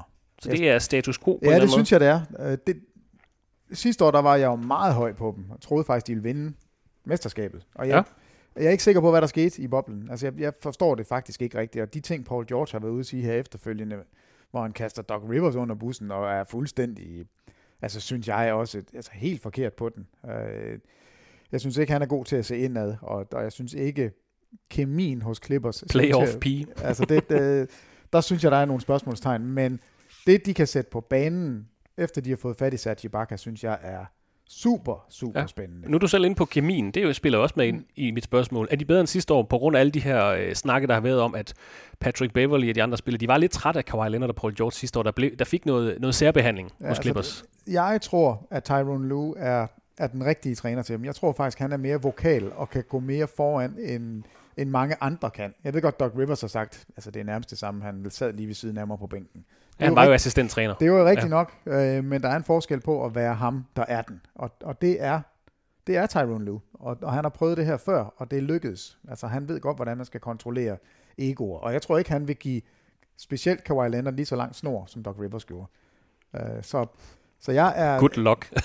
Jamen, altså, jeg er stadigvæk meget høj på Clippers. Altså kunne jeg bare viske boblen væk. Altså det spil, der var der var noget, der bare ikke passede ind. Altså jeg tror stadigvæk, det er den største udfordrer til Lakers om mesterskabet. Ikke kun Western Conference, men simpelthen om mesterskabet i år. Men det tror jeg også, faktisk. Det er også et hold, der kommer ind, og det kan godt være, at de vil angribe det anderledes, og det kan godt være, at de selv har set det i øjnene nu og sagt, okay, det her med load management, det fungerer ikke helt. Men et program, hvor de kommer ind og skal spille 72 kampe i et tættere format, hvis man ikke har set, hvor galt det gik sidste år, og hvis man ikke vidste, hvad det var, så vil det jo overhovedet ikke passe til Clippers. Altså i form af, så vil det måske være et hold, der siger, okay, vi henter det her i slutspillet. Altså det kan godt være, at vi ikke tager en topplacering, men at vi kommer ind. Vi topper på et andet tidspunkt. Hvor at sidste år var det måske mere, nu skal vi saftsus med bevise, at vi kan noget, vi har satset, og vi har fået de her stjerner sammen, nu skal det levere. Og der bliver de også bare, nej. Og det er jo så måske lidt for køligt, lidt for kægt. Og det kan godt være, at de vil lave om på det, og det kommer til at modvirke, men de var trods alt stadigvæk i toppen. Der var en eller anden, der sagde sidste år, at Lakers og Clippers vil være i toppen, 1 og 2. Nej, for du havde Denver. Nå ja. I don't remember. Nej, det er faktisk lidt, man husker i hvert fald gerne det, når man har ret. Ja. Men i sammenligning med sidste sæson, man har skiftet træner nu. Doc Rivers er blevet til Tyronn Lue. Man har erstattet Montrezl Harrell, der er jo taget til Lakers, det mener vi tilbage til lidt. Han er smuttet, man har fået Serge Ibaka ind, man har erstattet Landry Shamet med Luke Kennard. Man har mistet Jermichael Green og Joakim Noah, har tilført Nicolas Batum, lavet en ny aftale med Reggie Jackson. Så altså opsætningsmæssigt er det samme, selvfølgelig med en ny træner, Thomas, men hvad tror du stemningen er hos Clippers efter de her historier, vi har hørt om intern uenighed om det her load management og stjernestatus? Ja, det er jo noget skidt. Ja, ikke? Jo, altså det er det. Hvis vi havde kigget uden at vide noget, det var tilbage i midt-90'erne eller tidlige 90'ere, uden internet og kun kunne læse USA Today en gang imellem, så havde vi jo været, eller det havde jeg i hvert fald været overrasket over at se, at man tager Tyronn Lue i stedet for Doc Rivers. Altså for mig så er Doc Rivers jo ret højt i coaching-hierarkiet i NBA. Og jeg vil da mene, at han var en, der også havde håndteret stjerner. Det kan være, hvis man kigger det igennem, at han måske faktisk ikke har håndteret dem så godt. Men jeg har trods alt haft nogle skæve eksistenser og nogle virkelig store spillere igennem sin karriere. Så jeg er lidt overrasket over. Altså det for mig været et lille downgrade at tage Tyronn Lue. Men så har der jo sket noget, og derfor har der måske været tid til, at man skulle få skiftet sengetøj. Altså få ryddet lidt ud. Men der er ingen tvivl om, man har selvfølgelig spurgt Kawhi Leonard og Paul George, fordi det er jo den store historie i den her sæson. Kawhi Leonard og Paul George, er de tilfredse, fordi 2021-sæson er jo den sidste, hvor de er definitivt under kontrakt. De kan begge opte ud i sommeren 21. Så man har jo ikke bare sagt, nej, vi tager bare lige assistenttræner op, er det okay med jer? De er jo med garanti blevet spurgt. Ja, hvis du har spurgt dem, om de er tilfredse med... Der var forhåbentlig ikke nogen af dem, der har sagt, at de er tilfredse med noget af det, der blev afviklet sidste år, fordi de var så dårlige sammen. Eller det i hvert fald ikke fungerede, og Paul George var dårlig. Jeg tror, at Tyronn Lue, og det kommer til at lyde negativt, fordi jeg har egentlig ikke så meget imod ham, men han virker som sådan lidt en fanboy. Sådan en, der lidt klapper af stjernerne i røven. Nej, Thomas. Hvor har du det fra? Jeg ved ikke, om det er lige nede i din allé, Vesto. Men det er det. men jeg har det lidt som sådan en, der bare går og pleaser de der stjerner. Og det kan godt ske, det er det, der skal til, for at få det til at virke. Det er også en kvalitet. Det er slet ikke det. Men det for at få det... Og derfor kunne jeg bare godt se ham som sådan, jeg har været der, jeg har haft dem, og jeg har det. Og så sidder han der som assistent, og så kan han være the good cop, og Doc Rivers, han skulle tage ansvaret, og det fejrer på ham. Som han også gjorde under David Blatt i Cleveland i øvrigt. Der tog han jo også lige skridtet op ad rangstigen. Så, lige præcis. Og der virkede det. Jeg tror, det virker her også. Ja, men og det kan jo... Jeg synes, at Harrell er et stort tab. Jeg tror egentlig Batum, jeg synes, det er jo, jeg skulle man være glad, det tror jeg også, vi fik sagt, at Charlotte slap af med ham. Men hvis man har pengene og muligheden, så tror jeg da egentlig, at det er en okay spiller. Ja. Det skal ikke være en stjerne eller profil, men det er da en spiller, der ved, hvor bolden den skal hen. Så. Men de træder ind til en sæson igen, hvor de skal spille med mesterskabet. Det er i hvert fald forventninger til dem. Ja, det er det. Altså jeg tror, vi får det, vi har hungret efter. En conference finals med Lakers og Clippers. Altså det var også det, vi talte om sidste år. Det var det, vi regnede med ville ske, at de skulle mødes på et eller andet tidspunkt. Det tror jeg kommer til at ske i år, og jeg tror, det bliver i conference finals. Og en bud på en startfemmer til Clippers til den kommende sæson kan hedde Patrick Beverley, Paul George, Kawhi Leonard, Marcus Morris, der jo har fået en stor kontraktforlængelse her. Fuldstændig vanvittig kontrakt. Sæson, og så Serge Ibaka med Lou Williams, Nicolas Batum og Ivica Zubac som de vigtigste spillere fra bænken. Så til det sidste hold i Western Conference. Jeg tror nu altså, at Zubac han starter, og Ibaka kommer fra bænken. Okay. Så til det sidste hold, som I begge to ser ende i toppen af Western Conference for anden sæson i træk, Los Angeles Lakers. Nej. Han havde dem til at ende i top 4 sidste år. Nej, top 5 tror jeg endda. Jeg tror, jeg havde dem som 5'er og Clippers som 4. Men de endte nummer 1 sidste år. Det var det, jeg mente. Ja. Men det var ikke det, I sagde. Nej. Jeg vil bare gerne have ret skal være ret, når Peter ikke har ret. Du får det nævnt nogle gange, så man ikke ret er ret. Vi prøver igen. Det hold, som Thomas mente, endte nummer 1 sidste år. Vurderer I begge to også til at ende nummer 1 i år. Lakers gik 52-10, gik naturligvis hele vejen, vandt sidste sæsons NBA-finaler over Miami Heat. Og imponerende offseason, som Thomas også lige kort har været inde på tidligere. Man har skrevet nye kontrakter med LeBron James, Anthony Davis og Kentavious Caldwell-Pope, altså deres Big Three, eller hvad man skal kalde det. Så har man tilført Marc Gasol, Montrezl Harrell, Dennis Schröder, Wesley Matthews. Man har til gengæld sagt farvel til JaVale McGee, Dwight Howard, Rajon Rondo, Avery Bradley og J.R. Smith. Men de sidste måneders arbejde, jeg tror, det giver Rob Pelinka prisen som Executive of the Year efter den her sæson. Det tror jeg, det gør. Det kunne godt pege derhen. Jeg synes, hvad hedder han, Bradley er et tab. Nu så vi ham ikke i det sidste, og var ikke med i det der mesterskabsrun. Men jeg synes bare, han passede rigtig fint ind, og vi også passer godt ind. Ja. Men man bliver nogle gange nødt til at give noget op for at få noget ind. Selvfølgelig. Men ja, jeg synes, det er jo helt vanvittigt. Du har så godt et hold med så gode spillere, låst på så store kontrakter, og stadigvæk er i stand til at gøre det, de har gjort. Det var mit første spørgsmål her i podcasten. Det var til dig, Thomas. Hvad er den store historie? Det er, at Lakers er forsvarende mestre, og de kommer faktisk tilbage stærkere. Og Peter, de er vel den alt overskyggende mesterskabsfavorit til den kommende sæson på tværs af 2 conferences. Ja, altså det er favoritterne. Er der noget som helst, du er i tvivl om med Lakers? Nogle store spørgsmål til, hvordan de stiller op, hvordan minutterne bliver fordelt, hvordan humøret er? Nej. Jeg tror alt det er godt. Altså lige nu, altså jeg tror simpelthen, de er lykkelige, og nu snakker de jo en dag også om, at Pau Gasol skulle være på vej. Altså, ikke at jeg tror, han bliver udslagsgivende for, om Lakers vinder eller ej, men det er et positivt sted, hvor folk gerne vil til, og rollefordelingen er på plads. Så det er kun 7-9-13, det er kun skader, der kan ødelægge det her? Nej, jeg mener, Clippers er en værdig modstander. Clippers har vist, at de kan spille op med det her hold. De ved, at de kan slå dem. Altså, de har jo tævet dem sidste år. Så de ved godt, at de kan spille op med dem. Men det her er de klare favoritter. Jeg er vild med Marc Gasol-signingen. Ja, men det er altså, fordi han skal ikke levere. Altså pointmæssigt. Han skal bare være ind og være en rutineret spiller, og mere kan være en afleveringsstation og en forsvarsspiller. Og det er han god til. Og så vil han kunne score lidt point, eller bruge de mismatches, der nu er.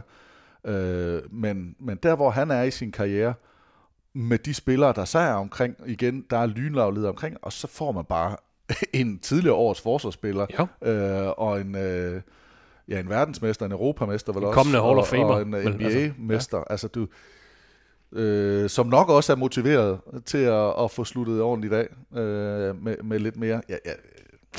Og jeg synes det ser godt ud. Wes Matthews, en god skytte, og så Dennis Schröder til at sætte noget tempo, til at være med til at piske det her frem, når man vælger at tage LeBron ud, så man skal spille måske på en anden måde. Ja. Altså af titelfavoritterne, så er de jo det hold, som er blevet bedre, hvor de andre måske er status quo eller blevet dårligere. Ja. Altså. Hvordan eller det kan jeg spørge dig om, Peter, hvordan stiller Lakers op? Hvad er deres startfemmer? Jamen jeg tror, det er Schröder, ja. Selvfølgelig LeBron, Anthony Davis. Jeg går ud fra, at man starter stort, altså at man har Marc Gasol inde som den startende center. Ja. Kentavious Caldwell-Pope? The Big Three? Ja, altså han startede jo sidste år, gjorde det fint. Altså, det og hvorfor i alverden skulle man ikke blive ved med det? Det er også det. Kuzma. Skal Kuzma ikke starte? Jeg tror ikke, han starter. Jeg tror, altså, Kuzma kom fra bænken sidste år. Jeg tror, det er egentlig fint nok, han kom fra bænken. Så LeBron James, Schröder, Kentavious Caldwell-Pope, Anthony Davis og Marc Gasol. Og så har man så Montrezl Harrell, Kyle Kuzma, Wes Matthews, Jared Dudley, hvem der ellers er ja, på bænken. Det er på centerpositionen, jeg er i tvivl. Fordi vil man hellere have Montrezl Harrell til at starte for at give ham en ny rolle, eller siger man, du var den bedste 6. mand sidste år, det bliver du ved med at være. Eller siger man Anthony Davis. Jeg tror, man går med det gamle. Altså, den store line-up, altså, hvor man har Marc Gasol inde som starter. Ja. Jeg tror godt, man kunne starte med Anthony Davis som stor mand, men det sjove er med ham jo, det er, at man kan jo godt rykke ham. Så du kan jo godt spille med Davis og Gasol sammen, og du kan jo godt spille Davis alene, du kan spille Davis og Harrell sammen. Men jeg tror faktisk, at Harrell, tror jeg vil gøre, medmindre man har lovet ham noget andet, men at man vil starte ham fra bænken, fordi jeg synes, han har det der energiboost, eller har i hvert fald haft det, altså at han kan komme ind og score point og rebound og virkelig løfte noget, når man skifter ud, hvor man normalt går ned i kadence, så er han med til at holde kadencen op. Og der kan det godt nogle gange være ærgerligt at starte, og der tror jeg ikke, at Marc Gasol vil kunne gøre det samme fra bænken, som Montrezl Harrell kan gøre. Montrezl Harrell er lidt mere sådan vildmand, skraldemand, der kan gøre nogle ting ud af ingenting, hvor Gasol måske mere skal sættes op, og så skal det være direkte mismatch. Altså der skal være en situation, hvor det passer dem, og så kan han lige score. Jo, og det der lykkedes for dem sidste år, det var jo faktisk i forsvarsenden, at de var modbydelige gode. Det fra var start til slut faktisk. Ja, og det var JaVale McGee og Dwight Howard. De var aggressive og bevægede sig. Altså, de to fløj jo rundt, så der var altid en eller anden langlemmet spiller, og så kunne Anthony Davis lugte til sidst, hvis man skulle spille uden. Så da man ikke havde lavet kontrakt med Marc Gasol, men havde sagt farvel til både Dwight Howard og JaVale McGee, der var der noget nervøs. Altså, hvem skal centeren være? Fordi det er ikke Harrell. Altså, han kan ikke fylde den rolle. Han er ikke en forsvarscenter. Det er vel Davis, så. Ja, men så fik man Marc Gasol, og så var det bare som om det hele faldt på plads. Ja. Nu har man mulighed for at spille på alle mulige og umulige måder. Stort og småt og forsvar. Altså, det er bare et mega godt hold, det her Lakers hold. Enig. Og så er jeg også spændt på at se, hvordan Lakers reagerer. Især stjernerne. Nu har Davis vundet sit mesterskab. LeBron har fået sin store kontrakt også. Men også taget presset af. Fordi der var jo et kæmpe pres på at tage til Los Angeles Lakers. Selvfølgelig skulle han vinde mesterskab. Så kommer han over, og så misser han finalerne. Jeg vil også slutspil. Ja, han kom ikke i slutspillet. For første gang i 10 år eller 9 år. Så det pres, der var på dem med at skulle levere, nu satsede vi, det har de levet op til. De vandt mesterskab sidste år. Hvordan kommer de ind til det her nu? Altså, der kan være en helt anden ro på. Nu kan de udbygge Legacy. Altså, Davis er jo ikke færdig. Han er jo mere sulten selvfølgelig. Men det tror jeg også, LeBron er. Men der er bare noget med, når man har taget det der pres af, nervøsiteten af, nu kan de spille med sådan en anden ro over at sige, vi har vundet. Vi har trods alt gjort det. Det kan godt være, vi kan vinde igen. Vi har vundet. Så det tror jeg, det er også plus for Lakers, at de kommer ind som mestrene. I stedet for, at de måske havde tabt til Clippers, var kommet ind, havde gjort de her ting, men så var der sådan en tvivl, der var sådan en nervøsitet, desperation om, at vi skal klare det her, inden at min karriere den slutter. Her tænker LeBron. Ja. Så nåede vi altså gennem de 15 hold i Western Conference, hvor Bilde og Vang kom med deres bud på, hvordan de skal rangeres, og dermed, hvordan grundspillet ender i NBA's vestlige halvdel. Måske skal jeg lige remse dem op, for en god ordens skyld. Thomas Bilde. Så vi kan huske dem. Thomas Bilde. Lakers nummer 1, Portland nummer 2, Clippers nummer 3, Dallas Mavericks nummer 4, Nuggets nummer 5, Utah Jazz nummer 6, Golden State Warriors nummer 7, Phoenix Suns nummer 8, Houston Rockets nummer 9, New Orleans Pelicans nummer 10, Memphis Grizzlies nummer 11, San Antonio Spurs nummer 12, Minnesota Timberwolves nummer 13, Sacramento Kings nummer 14 og Oklahoma City Thunder nummer 15. Lidt et dyk af Houston Rockets nok det mest markante, og så selvfølgelig Golden State Warriors går fra en 15. plads op til en 7. plads. Giver det mening, når du lige hører det igen her, Thomas? Ja, det gør det, men der er stadigvæk nogen, jeg er i tvivl om, men jeg vil sige, Peters indeks, altså det redder jo noget på en god måde. Altså jeg er fuldstændig enig med ham i de her, altså de ligger i sådan nogle lag, så der er der nogle af dem, Mavericks er jeg usikker på, og selvfølgelig er vi usikre på Rockets. Men du tror på det gode? Ja, jeg holder i hvert fald med Mavericks i år. Peter Wangs rangering af Western Conference lyder: Lakers på førstepladsen, Clippers på andenpladsen, Utah Jazz på tredjepladsen, Portland på fjerdepladsen, Denver Nuggets på femtepladsen, Dallas Mavericks på sjettepladsen, Phoenix Suns på syvendepladsen, Houston Rockets på ottendepladsen, New Orleans Pelicans på niendepladsen, Golden State Warriors på tiendepladsen. Så har du byttet lidt om: Minnesota Timberwolves på 11. pladsen og Memphis Grizzlies på 12. pladsen. Ja tak. Sacramento Kings på 13. pladsen, San Antonio Spurs på 14. pladsen og Oklahoma City Thunder på 15. pladsen. Og det, at Peter har byttet om, gør lige præcis, at de kun er enige i 3 hold. Så det er præcis jo, som jeg havde forudsagt. Men kan du se, hvad jeg kan godt se, hvad du kæmper med på daglig basis. Og så jeg sidder her med en snyder, og så sidder jeg med en kommissær, der godkender det. Det er jo på højde med at sige, at Chris Paul... Nej, det kan vi ikke, og vi sender dig til Clippers. Men det vi gør, fordi Peter laver simpelthen et in-game trade midt i podcasten, det gør, at den ender præcis på 3,5. Ej, hvor er du en dårlig kommissær. Ej, det er da om noget en okay. Og så må I må simpelthen vide om noget andet. Hvilket hold skal I vide om? Der er størst forskel på, spændende. Altså Warriors har Peter på en 10. plads, Thomas har dem på en 7. plads, Portland, der har Thomas på en 2. plads, Peter på en 4. plads. Er der et hold? Jeg synes, vi skal vide om Jazz Blazers. Skal vi tage den? Så jeg har Blazers til at ende over Jazz. Ja, og så vil jeg godt gå med til at sige, at jeg har Jazz til ind over Blazers. Blazers. Det var et godt vedmål. Det var godt set. Jeg var i den er meget god. Jeg var lidt i Warriors, men der er sådan lidt med det nu. Ja, men den vil jeg ikke vide om, fordi der så Peter håber, jeg prøver lidt at putte dem så langt ned jeg kan for at skabe lidt debat. Men Jazz Blazers. Så han har lavet en liste her udefra, ikke hvad han tror på, men hvad han tror, der vil pisse lytterne af. Thomas, det her, det er facitliste. Du er populist, Peter. Du kan jo ikke lave om på en facitliste. Altså, facitliste, det er men jeg vil sige, at Jazz Blazers er rigtig sjov, fordi det er faktisk 2 hold, der kommer ind. Nu ved jeg godt, Zach Collins er skadet, men ellers 2 ret friske hold, og det er 2 der har haft en okay sæson.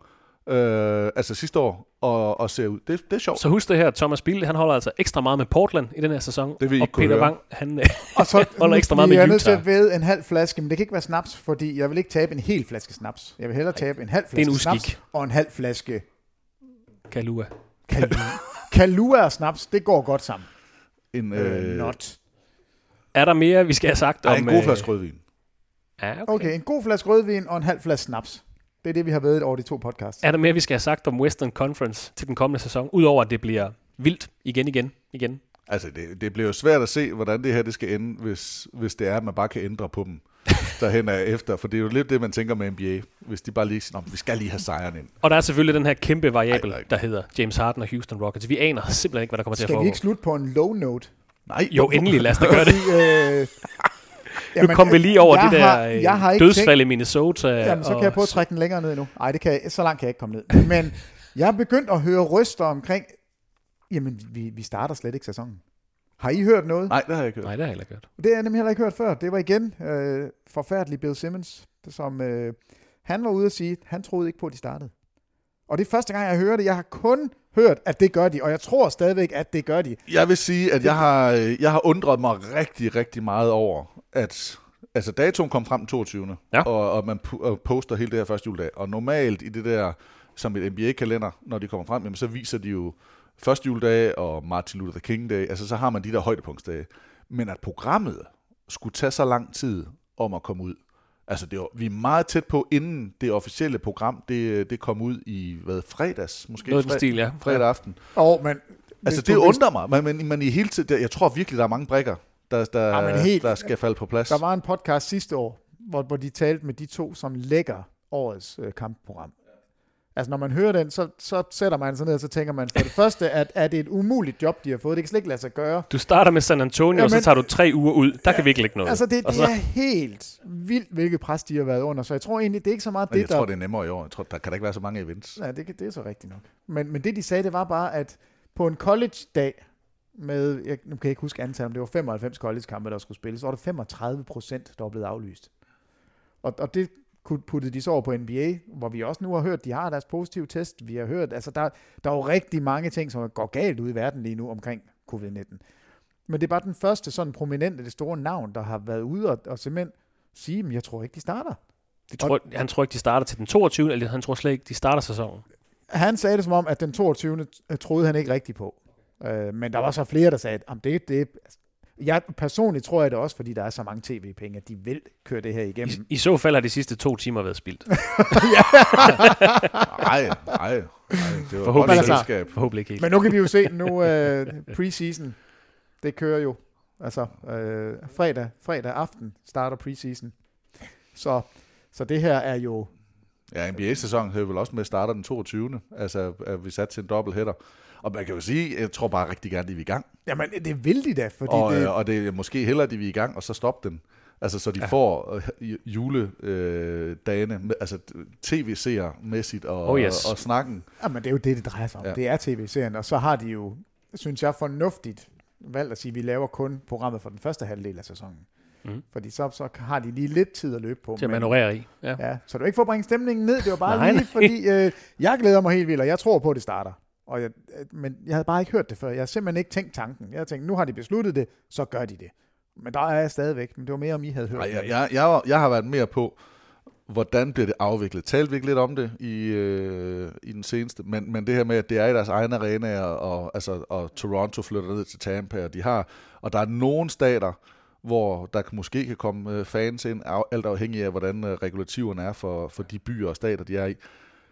Men hvad nu, når smitten kommer?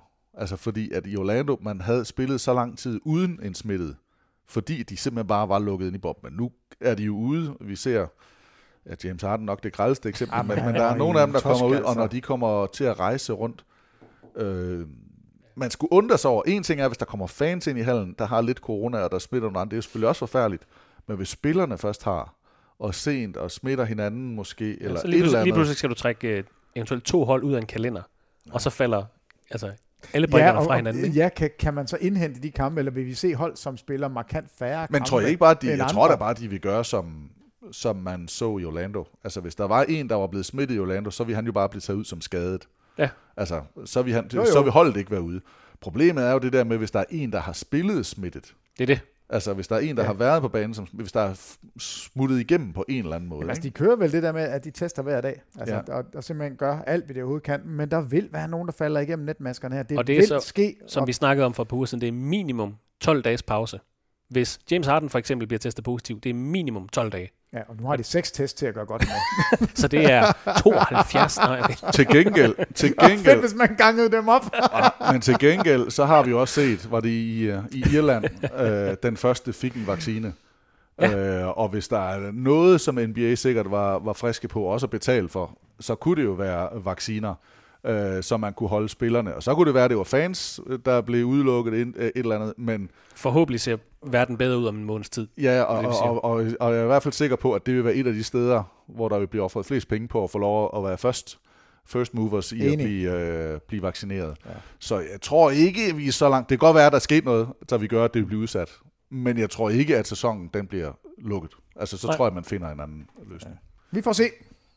Vi tror på det gode. Det gør vi. Thomas lært os. Peter Wang, tak for jeres tid i dag. Rigtig godt arbejde de sidste par podcasts der med jeres predictions til NBA-sæsonen 2021. Det er os, der takker, Christoffer. Det er dig, der skal holde sammen på det her, så det er stor ros til dig. Tak. Jeg skal også have en vaccine for et eller andet her bagefter, tror jeg. Jeg synes faktisk, det er en dårlig kommissær. Det vil jeg gerne slutte af med at sige. Dårlig kommissær. Ej, jeg synes, han steppede op til sidst. I starten sådan lidt vendekåben. Nå, Peter Wang. Peter Wang siger, nå, det selvfølgelig skal du have lov, lille Peter. Vi skal ikke have Peter sur.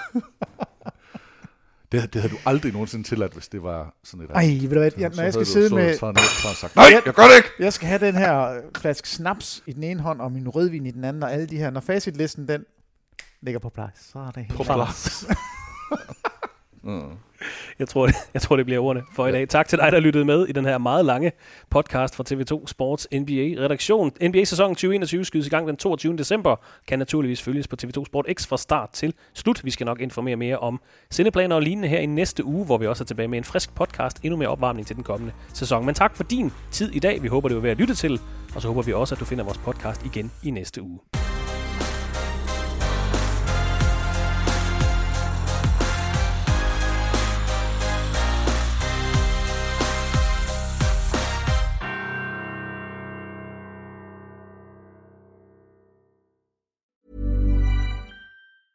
Hey, it's Paige DeSorbo from Giggly Squad. High quality fashion without the price tag. Say hello to Quince.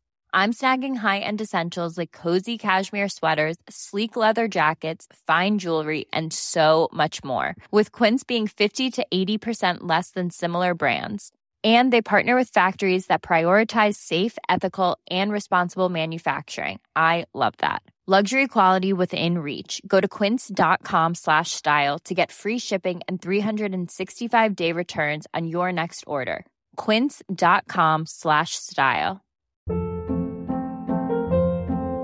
Hold up. What was that? Boring. No flavor. That was as bad as those leftovers you ate all week. Keke Palmer here, and it's time to say hello to something fresh and guilt-free. Hello Fresh. Jazz up dinner with pecan-crusted chicken or garlic butter shrimp scampi. Now that's music to my mouth. Hello Fresh. Let's get this dinner party started. Discover all the delicious possibilities at hellofresh.com. When it comes to your finances, you think you've done it all. You've saved, you've researched, and you've invested all that you can. Now it's time to take those investments to the next level by using the brand behind every great investor, Yahoo Finance.